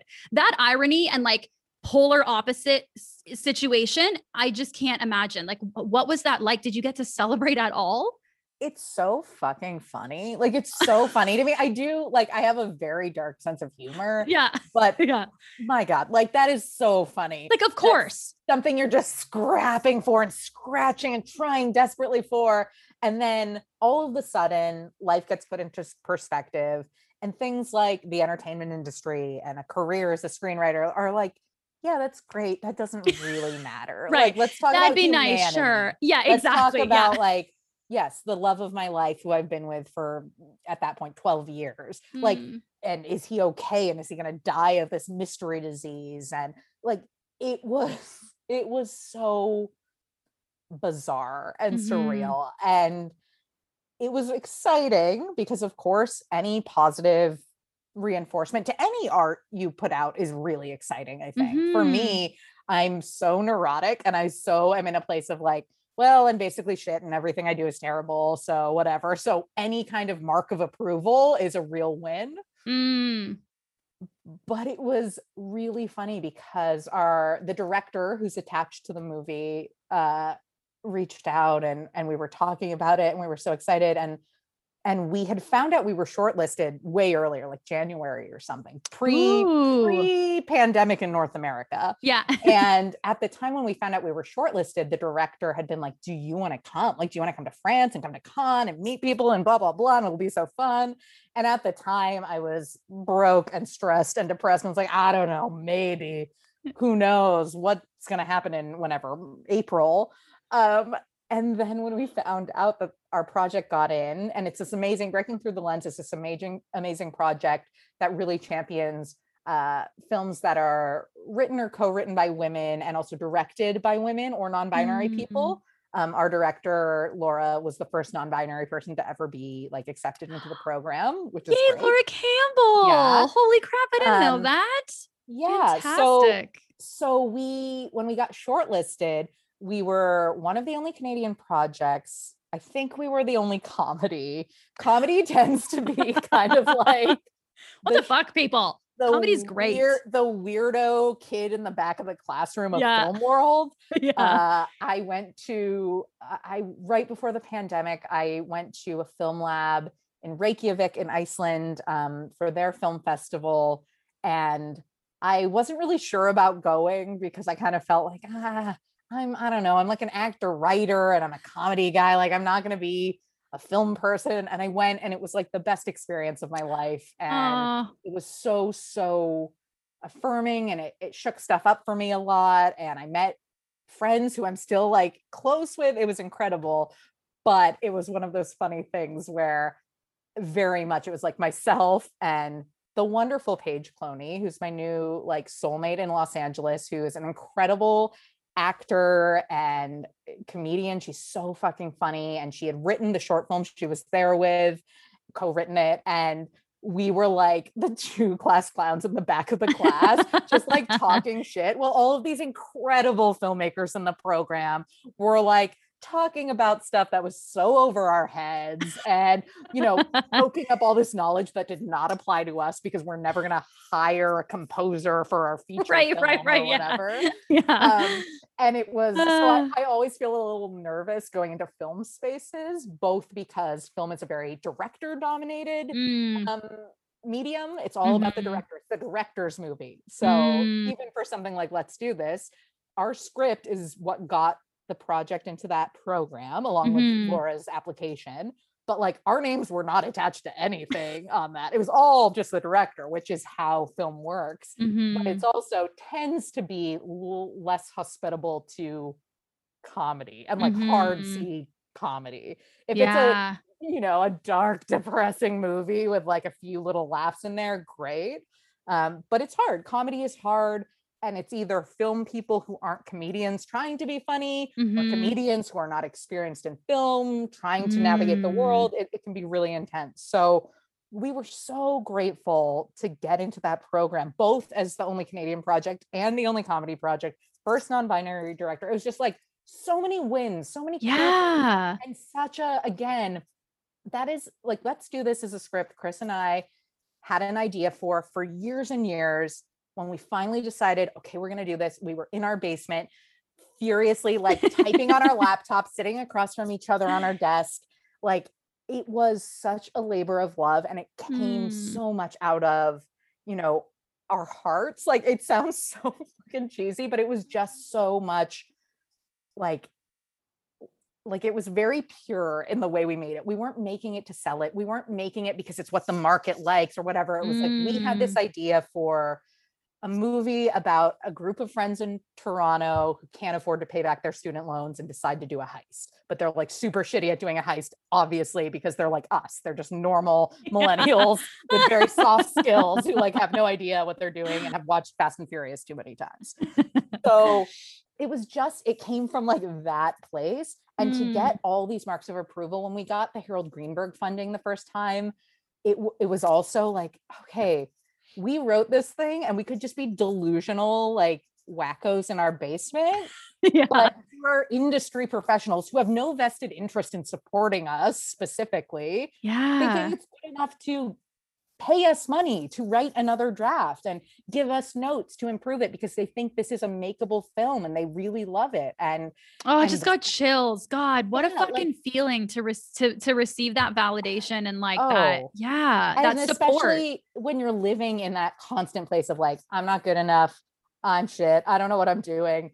Blah, blah, blah. Imposter syndrome times 100 mixed with a healthy dose of, I also kind of don't know what I'm doing. And I also didn't do a master's in screenwriting. And so the whole thing has just been like such a bizarre experience. So many highs like that. And then even, you know, with these great things happening again and again, and these wonderful producers signed on to our project, which we're so grateful for, and they paid us to write another draft. But it's still like that movie might not ever get made. They still like, it has turned into, we wrote it conservatively, it has turned into a much higher budget film. It's so funny to be like, okay, so we wrote something that's good enough to get recognition and to beat out other projects a couple times over for these things. That feels like a bit of a check mark, a bit of a, okay, you guys are kind of good at writing. But the movie might not get made. No one really knows. The only thing that came from our project getting into Cannes was our director was able to help develop it a little bit. And one financier offered to like basically be the first funder of the film and put a little bit. And by a little bit, I mean, like, I forget what it was, 100 or 200 grand, like a lot of money, but of money, but a drop in what you would need to actually make something. Exactly. Totally. Like that happened. And the press release. There was a press release in Variety or something, and we got an email from someone who's like a tangential producer at Private Eyes, which is a Canadian television show, basically being like, I'm kind of connected with that show. Do you want to send me the script? And then maybe I'll eventually reach out to you for writing work. And we were like, yeah, great. Anything, Sure. please. We need money. But like, that's it. That's all that, like, we don't have writing agents. Yeah. We don't have reps who are getting us other writing work. So it's this weird thing to feel like so much co-signing and so many stamps of approval. Yeah. And yet I still, for the most part, kind of feel like I'm in the same place I was 4 or 5 years ago. I'm a better writer for sure.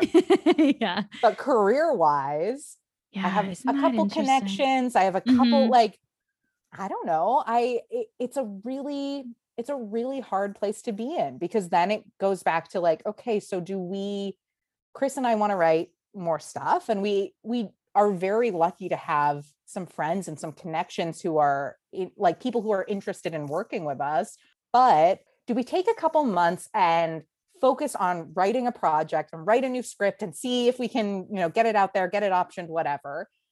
Meanwhile, we live together. We're a partnership. The bills have to be paid. Like we literally, like, you can't not pay rent. You can't not have groceries. So it's a weird balancing act of figuring out how much do we invest in this sort of future dream and how much do we have to be realistic and be responsible.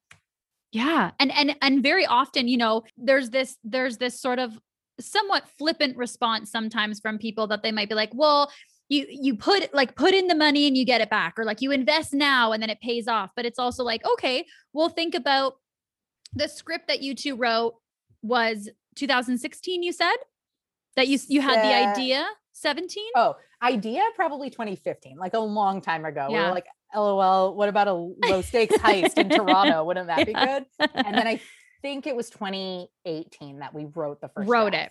Okay. Yeah. So let's say 3 years later, right? Or like, for example, I mean, Beck and Call, the series that myself, Emma and Dave are working on that we talked about before, we started that in 2013. So it's like, things take a long time. And yes, it's easy to say, okay, well, if you take this month off, like it'll pay off in the long run. But if you're thinking the long run is this same year, even sometimes it's not the case. So it can be so hard to play that balancing act between like practicality and it can seem as like dream or passion, but really it's just investment in your creative career that just isn't financially fruitful yet. And it's really hard to decide that, especially like you said, when you're also a partnership. It's not like you're saying, okay, I'm going to save up this money. And then Chris, I'm going to take a month off and go write with Laura and you're going to keep work. You know what I mean? That's not how it works. So it's hard to sort of work that out. And again, it circles back. Like, I feel like I'm forever harping on this point, but the entertainment industry has historically been like so inequitable and so unfair because unless you have the capital to be able to take time to do anything, you are going to be competing against people who do have that and who can do it 24/7.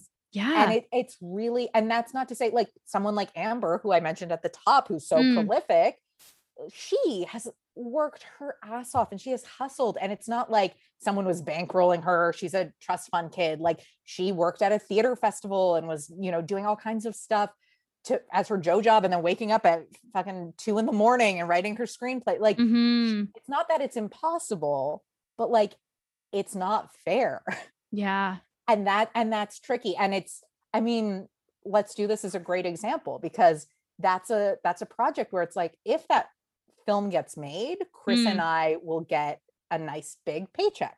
If the film doesn't get made, we'll never see another cent again. Yeah. So it's like, we're waiting on things that are out of our control. Yeah. That you can't, absolutely. It's up to other people to get it made at this point. A bunch of people who we're not actively like in contact with, like it's all them. And there's so many steps before that film would get made. I mean, they'd want to do a polish and punch up, probably with like a BIPOC writer. I know Laura would like a queer writer to do a pass because Laura is queer and Laura wants to really infuse those themes into the script. And that's not something a couple of straighties are apt to do.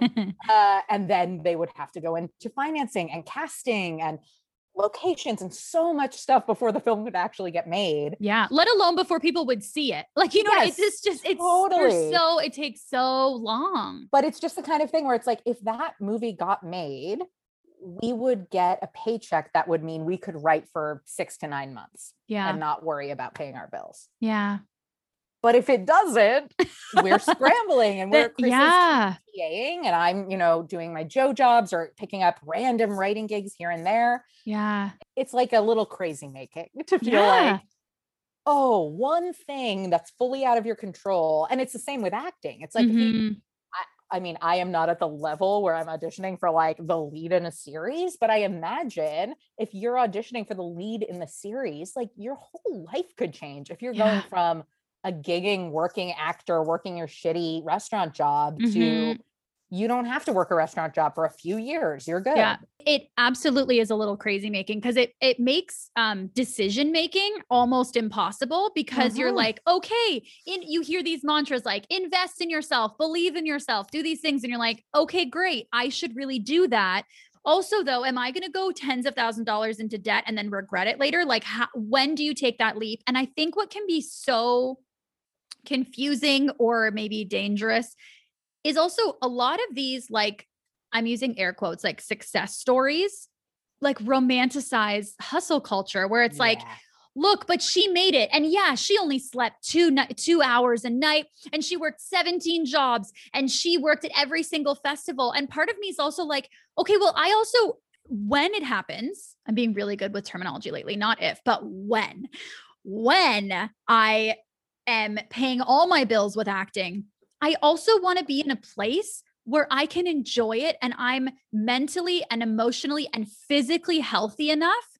I don't need to be at my tip top best, like mental state, whatever, but at least be in a place where I'm not so depleted that then I can actually enjoy being on a fucking TV show. It really is crazy making. It really is. I have, because I went to theater school, I graduated in 2009. So that's over a decade ago.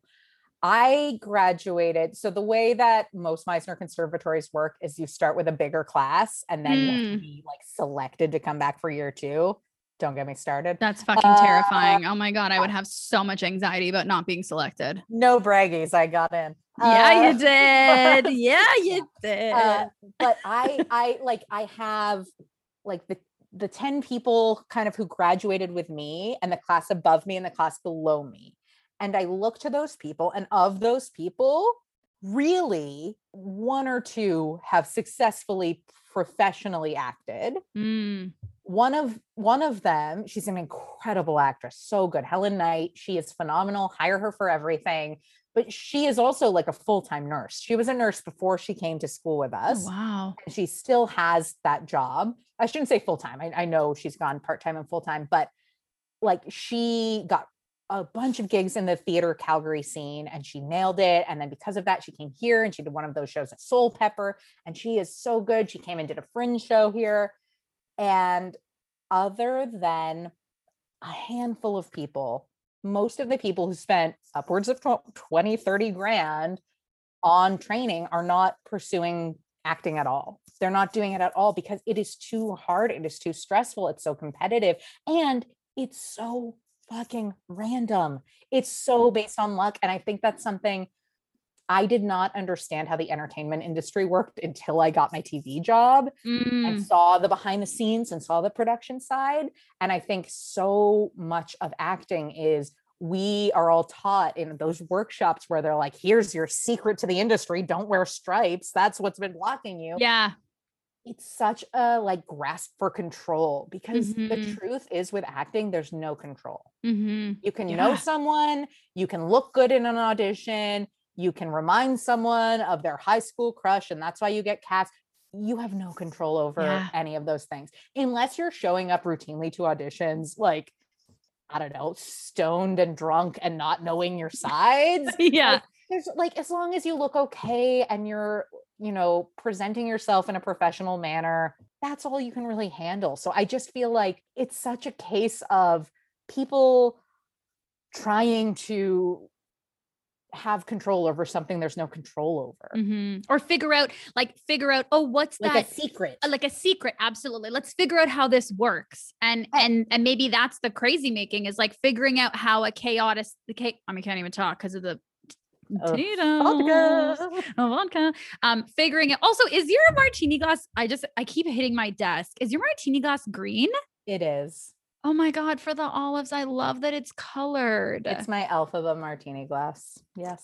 Actually bought this with the wonderful Adele Dix when we were doing YouTube videos in our early 20s, being like, that's what's gonna send us to the top of the success ladder. It is. Random YouTube videos where we drink alcohol. You never know. Someone might find it and be like, I don't like something about these two. I'll be like, great, I'm not 21 anymore. Is that a problem? Yeah. Oh my gosh. It's just such a weird, hard industry to navigate. Yeah. And I think people really cling to things that feel like, oh, this is it. This is the secret. When the truth is, it's mostly random. It's mostly luck. I know people, and I'm sure you have too. I know so many people who have gotten entertainment industry jobs they don't really want and aren't exactly what they're working towards, but it's a gig. So you take it. And that gig is someone else's dream job. Yeah. But they don't have the ends. They don't have the connections. Like I have two close friends who have both gotten TV writing jobs in the last couple of years. Both of them are actresses who are incredible actors. They mostly want to perform. Like they're not doing a dual career thing. They want to be an actor, but they're getting these writing jobs. So they're taking them. And to me, I'm like, that's my fucking dream. Yeah. Such an in for me. Yeah. But I also have been offered things that aren't my dream that of course I take because it's a gig and a gig is a gig. And so I try to remember that a lot, that like your shitty gig you're just doing is someone's dream job and vice versa. Ew, I just got chills. That was beautiful, Kristy. It's true though. And it's so hard, I think, to remember when you feel like you're working so hard and you're fighting so hard. And I wonder if part of it is just with age, because I am like, I'm 31, I'm not 21 anymore. And I've seen so many people sort of fluke into things, but that's just sort of the way it works. And you kind of have to come to terms with that and be okay with it. Yeah. And that's also where I think circling back to like, why are you doing what you're doing? Yes. So important. Oh my God. Yes. I want to be an actress. I want to be a movie star. That's how I felt at 5. Yeah. Now that I'm not 5 anymore, I can zoom out and say like, well, what do I really want to do? I want to empower women. I want to empower marginalized people. I want to tell stories that haven't been told from perspectives that we haven't seen much of. I want to, like, those are the things that matter to me. And so thinking about like, okay, backtracking from that and reverse engineering, what can I do where I'll actually be able to have a say or affect change or tell a story versus, oh, God damn it. Like, get to be a movie star. Yeah. Like, oh, great. A 16-year-old was discovered because she's so beautiful and now she's nominated for an Oscar. Cool. That's what I wanted too, frig. I was like, well, I can't be the youngest to win an Oscar anymore. I remember mourning that day. I was like, well, as a kid, I'm like, well, I can't be impressive anymore. It's over. I mean, look, the entertainment industry has such a gross fascination, as does society, with youth and, you know, that whole piece. Yeah. That I think the pressure to be a wonderkind and to be the one who comes out and is so incredible young, like, it's very ingrained into us. I think especially girls, especially good, high achieving girls. And that's so sad because, like, I was so dumb when I was young. Well, yeah, it's like, fuck that. Yeah, I'm way better. I am such a better person, performer, friend, person to myself, partner, all of the above. I am fucking killing it more right now than I ever was. And let's also say I'm crying almost every day because I don't know what to do with the pandemic, but I am still in a much better place right now. Talk about turning, like, I turned 31 this year. So same. Hi. And I think it's also like when you were saying, I think you in general, but you and I also as writer, actor, creator, we get so used to feeling like a failure that I actually don't know. Like I've sat down and thought, okay, well, what actually would make you not feel like a failure? Because I will never forget, I remember listening to a podcast where that Tony Hale was on, and he was sharing how his dream was to book a sitcom. All he wanted was to get like a comedic sitcom. And then he booked Arrested Development. His seemingly his dream job, this thing he'd been working towards. And he did not get to enjoy it because all he thought about was, okay, well, if we get canceled, what's my next job? Okay, we're not going to get another season. You only know in retrospect how many seasons you're going to get of a show. And so I'm thinking, I'm telling myself this lie that I'm going to feel like a failure until I book a TV show. But I'm lying, because as soon as I book that TV show, I'm going to feel like a failure that I'm not in movies, that I'm not in a different TV show, that I'm not friends with this person.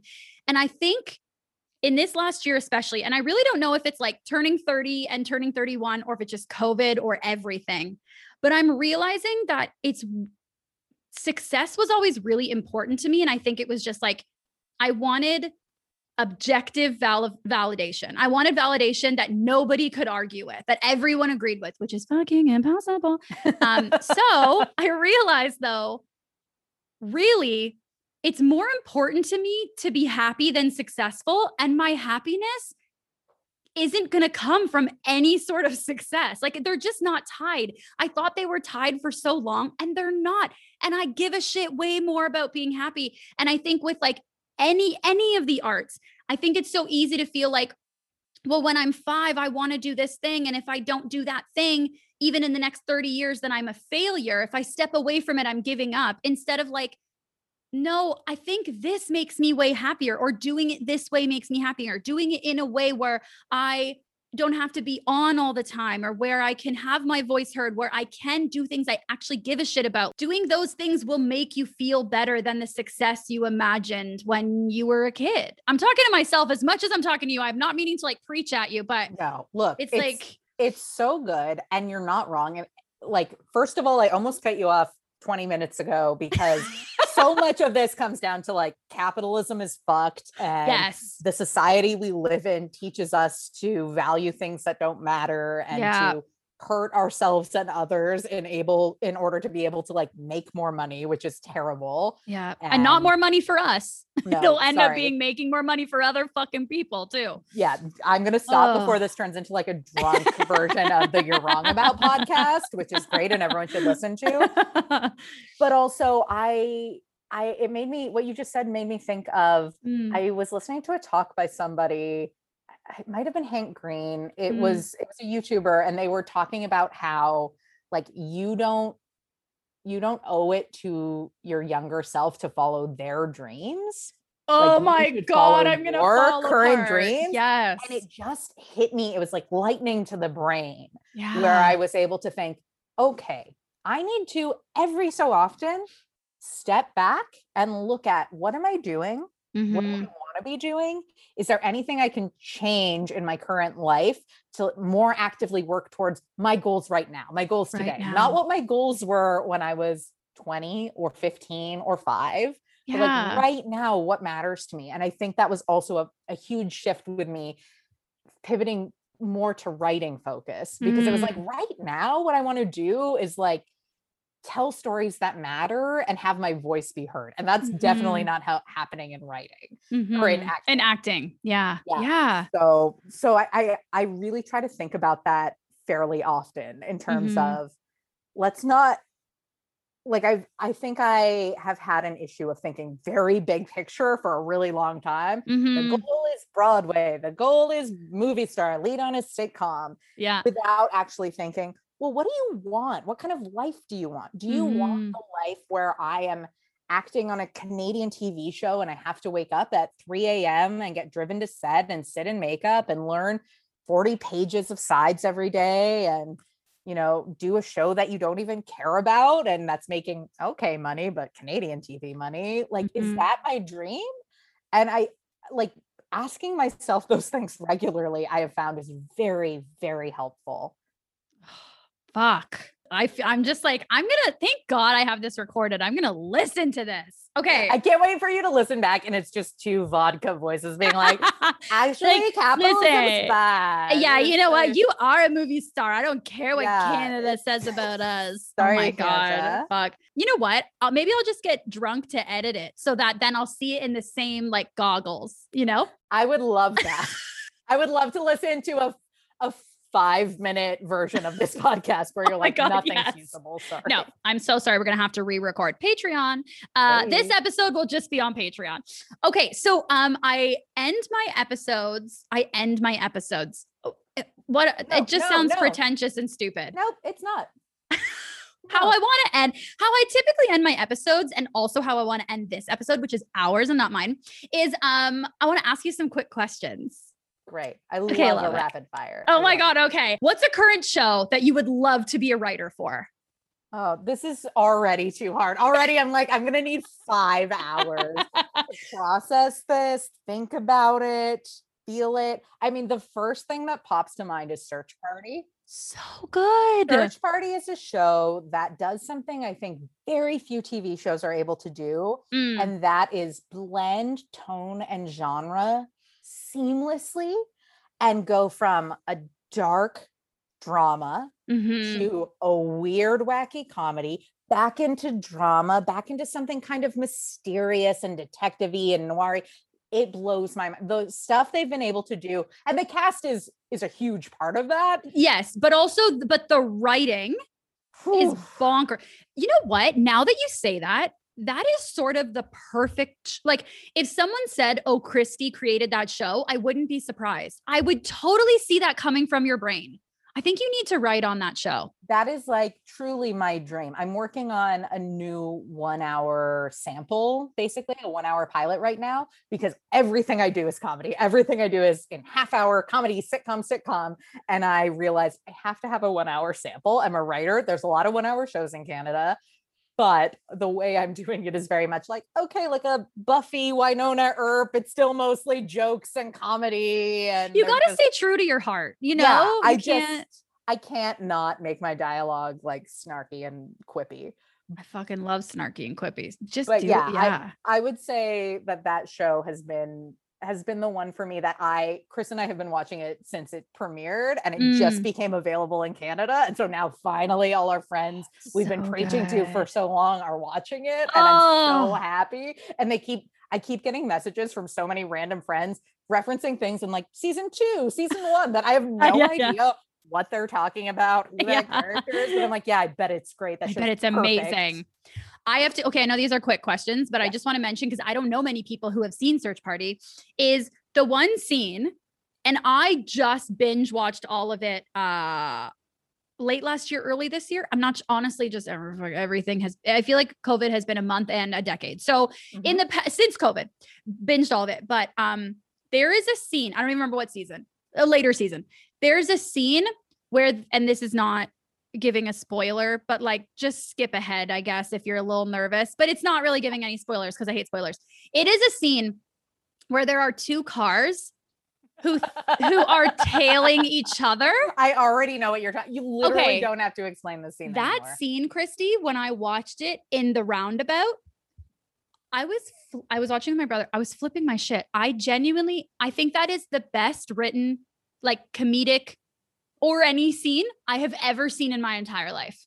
Okay, so Cola Scola is in that scene, and he is one of my favorite performers in the world. Wait, which one is he? Who is he? So who does he play? Now I don't know how to do this without spoiling. Okay. You know what? He's the twink. I'll say that. And you. Okay. Yeah. Yes. Got it. Oh, good way of not spoiling. Perhaps he's in a car with Susan Sarandon, but maybe not, because love a Susan. Who could say? Maybe it's Sigourney Weaver. We don't know anymore. He is so incredible. Chris and I saw he came to Toronto with like his one-man show, and it was so outrageous, but also the people in the audience, like usually when you go to comedy shows in Toronto, if you're in the comedy community, you know everybody. Yeah. And then if you go to like a play, maybe you see 1 or 2 people who kind of cross over in that world. Yeah. And that show, it was incredible. He's incredible. He's so funny. But the people in the audience, it was like all the genius weirdos who I am so intimidated by. It was like the Kayla Loretz of the city were all there. And I was like, of course you love this guy. Literally, Chris and I wrote a role for him in our feature, and the character name was Cole until the very last rewrite where we're like, we have to change the name because we don't want to get sued or whatever. He's the best. That show's great. Anyway, yes, that's my answer. The only secondary response to that is, like, if I could write on a Superstore or some kind of ensemble sitcom, like that is my bread and butter. That is what I want to do. I love that. Okay, we're putting it out there. Search party, Superstore, get at Kristy. I know you're all listening right now. Get at Kristy. Okay. I also did just do a quick punch up job for an educational kids series. Punch up is like, you try to write funnier alts for the jokes, basically. And when I asked for, okay, what kind of like vibe are you going for this educational Canadian children's show? The showrunner said, sort of search party for kids. What does that even mean? I thought that was the funniest thing in the world, and immediately was like, if I don't get this job, you're like, I'm fucking born for this job. Yeah. If I don't get it, this is a fucking sign. Oh my God, that's so fucking funny. As an actor, you book a huge movie and you are getting you get a list of like, or you get to put shit in your rider of like what you have to have in your green room. What is, and you can have like as many as you like, but what's one thing that's going to be on your rider that like you have to have in your green room? I hate myself. It's like, it's like a buffet of sparkling waters. Ooh, like all different brands or all different flavors? Yes. So I have specifics. Oh, I'm love it. I'm going to need like, and this is also when I'm at my diva phase. And I feel comfortable doing this, which 100%. We're going to need a grapefruit Perrier. Yes, we are. We're going to need a couple LaCroix. Which ones? It depends on what I'm in the mood for. Like right now, I'm very into a peach pear. Ooh. But you know what? It changes. I do that thing where you do too much and then you get sick of it. And then you hate it. Probably a bubbly or two. I haven't tried the pineapple flavor yet, but I've heard that's very good. Natalie Metcalf, shout out. Keeps talking about it. Hey, Natalie, let's throw one in there. So, and then like probably a couple really fancy imported ones I've never heard of that I need this. Yeah. Like I want to sample some while I'm here and waiting. I love that so much. That's fucking awesome. Okay. Who's someone that you want to collaborate with that you haven't gotten to yet? That's such a good question. I'm also just like, let's just manifest the fuck out of these like rapid fire questions. Cause sometimes sometimes you just have to ask. And then people might say yes. So we got to put it out there. You're really setting yourself up for me to be like, I know we're not going to record another episode, but can we just meet on Zoom every week and you sort of like hype me up? Yes. Okay. I have a couple answers to this. Okay. I love it. Okay. So the first one that pops to mind is Nahnatchka Khan, who is she's an incredible writer and showrunner. Mm-hmm. She created the show Don't Trust the Bee in Apartment 23, a highly underrated sitcom. You should all go watch. I believe it's on Canadian Netflix I have seen that. And of course you would love it because it has that dude James in it. Vanderbeek. Thank you very much. You know what? Have you ever met Susan Wasick? Yes, I have, at Beck and Call, actually. Oh my God. Right. Duh. Okay. Right. She was right. First, I just feel like I'm sure she wouldn't know who I am. She totally would. Anyway, I just had a vision of a little bit of Sister Wives of like you and Susan love so much of the same pop culture. Okay. Anyway, yes, I have seen that show. Okay. So Nahnatchka Khan created that show. She also created a show called Fresh Off the Boat, based on Eddie Huang's memoirs, which is incredible. If you haven't watched it, it's about an Asian American family coming to America. It's set in the 90s. So it's like very nostalgic. Anyone around our age-ish, you'll get a lot of like nostalgia vibes from it. And it's so good. She was also a staff writer and then became the showrunner of Pepper Ann, which is an iconic 90s cartoon. Pepper Ann. Oh my God. Yeah. How do I not know about her fucking legend? So she, like in my mind, she essentially like molded my comedy brain through Pepper Ann and then delivered me these sitcoms that fed that exact brain and are so good. So yeah, I think she's incredible. I would love to work with her one day. She's so talented and so funny and smart. And the output is just, it's like weird and wacky in a way that just delights my brain. There's a scene in Don't Trust the Bee where one of the characters wanted to make like a photo montage of the other character and her boyfriend, but she's like, I didn't have any pictures of him or know what he looks like. So I just used pictures of Dave from Happy Endings, which is another sitcom I love so much.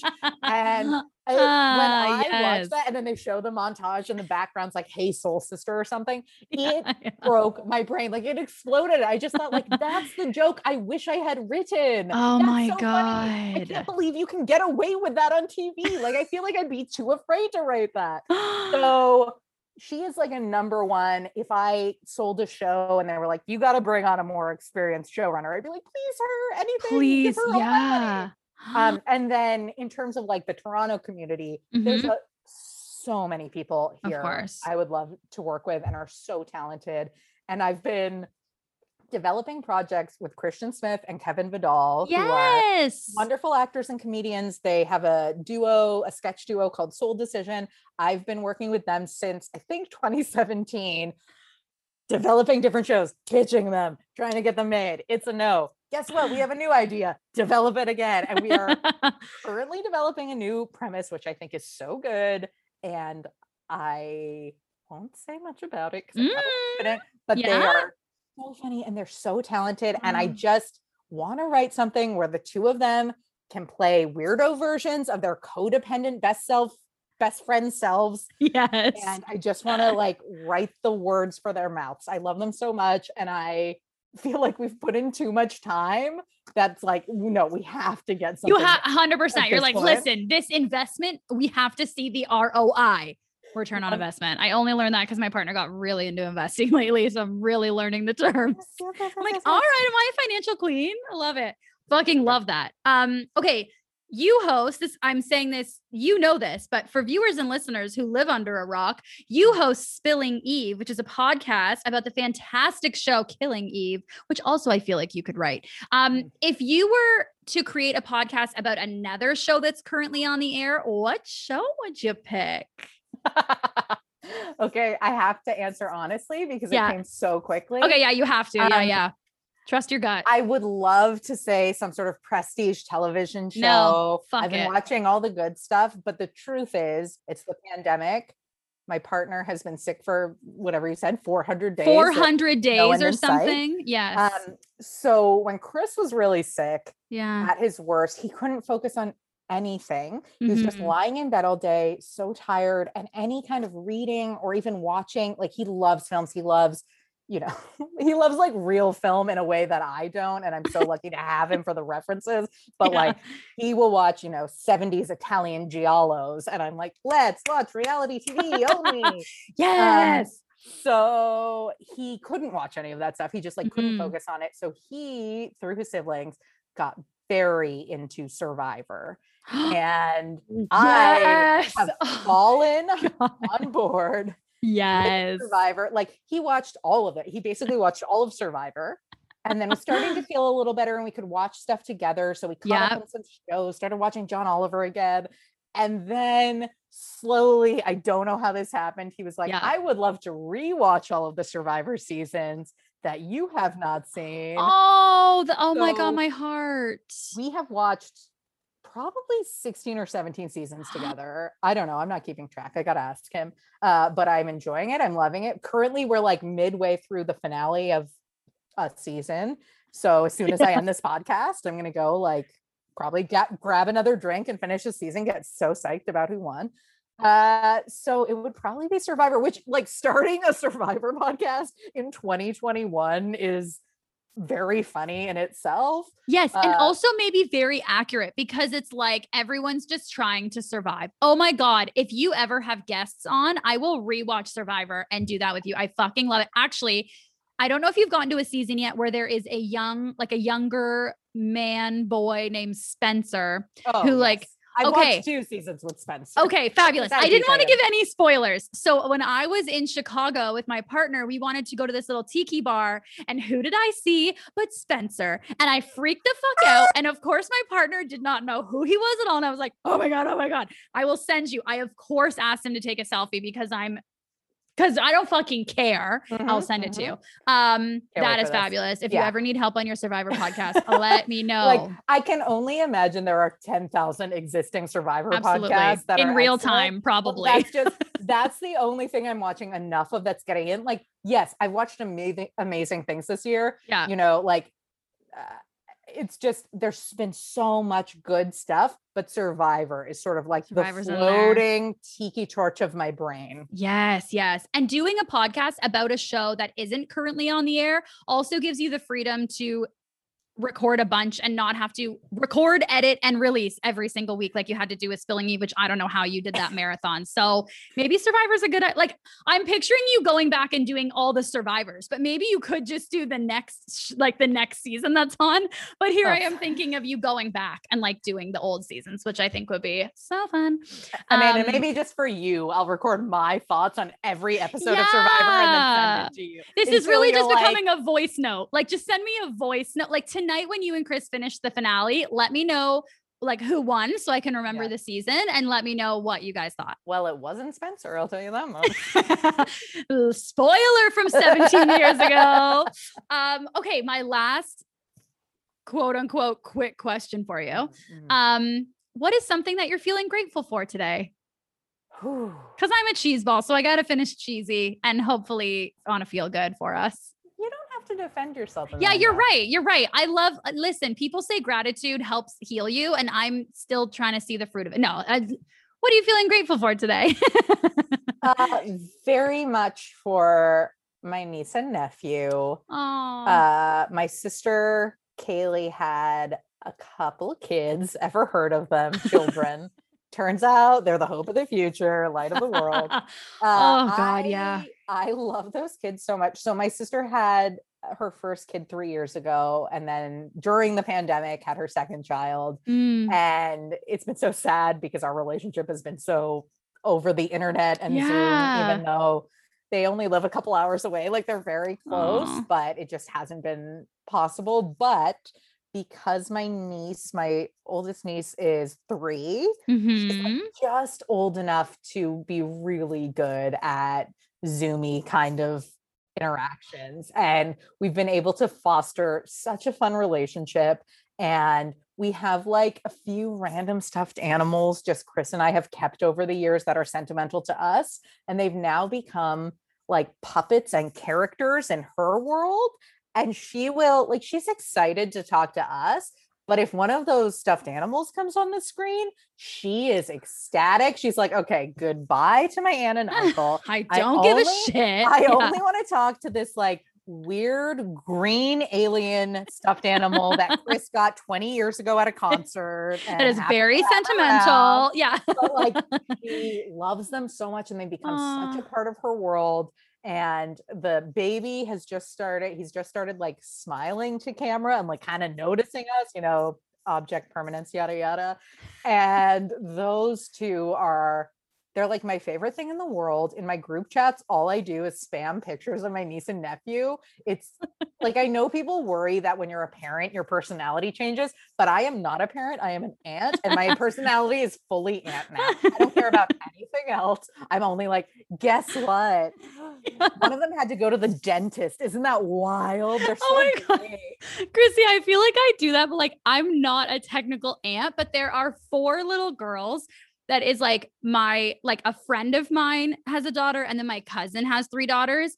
And I am today, literally my partner was like, he called me and he's like, yeah, I'm not having a great day, but you know what? I just went on Instagram and watched some videos that we just call them all the babies. Watch some videos of the babies and I'm feeling a lot better. They're fucking lights of the world. That's just like, It's wild what a 2-minute video of a kid doing any dumb shit can just do to turn around your day. And it's like, it just shakes you out of your head. And again, it just reminds you of like, this doesn't matter. Who cares? Who cares?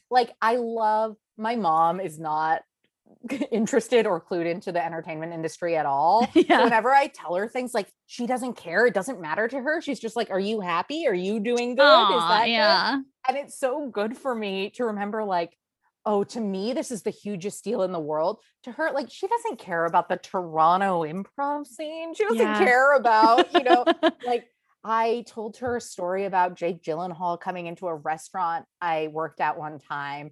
It was a whole story with avocado toast. Check it out on the Patreon. But now she calls avocado toast Jake Gyllenhaal toast, and she doesn't know who Jake Gyllenhaal is. It's the funniest thing in the world to me. It's like my favorite thing. That's the fucking best thing ever. I'm going to start calling it that. Yes. I mean, I do know who he is, but I'm going to start calling it that. As well you should. Let's get it catching on. But I feel like kids are just sort of like the ultimate version of that. They don't care about like the stuff we're so in our heads about and we think is so important. They care about like, are you having fun? Are you nice? I'm hungry. I'm cold. Yeah. Are you here with me? Like not even physically. I mean, and I told that's been a huge thing. It's like, okay, these babies, like the two of them were born and the other one, they're all young. So it's all during COVID. And I'm like, oh my God, I'm missing out on this freaking connection with them. And like, you know, but they just, are you present in the moment with them? They're like, hey, are you here? Are you going to be here? And even if it's through FaceTime or through Zoom, show me that you want to interact with me. And it really does. Yeah, it really, I can have the shittiest day. And if one of those moms, I mean, and honestly, they do because they know if I'm struggling every so often, my cousin or my friend will just 2 days ago, my cousin sent me a bunch of pictures and was like, just in case you need it today. And genuinely, I was like, I'm a fucking rock star now. I literally could conquer the world. Do you need me to solve world peace? I got it now. Like I'm good. God, what power babies have. Oof, that's like my revolutionary take. Turns out kids give adults hope. Imagine.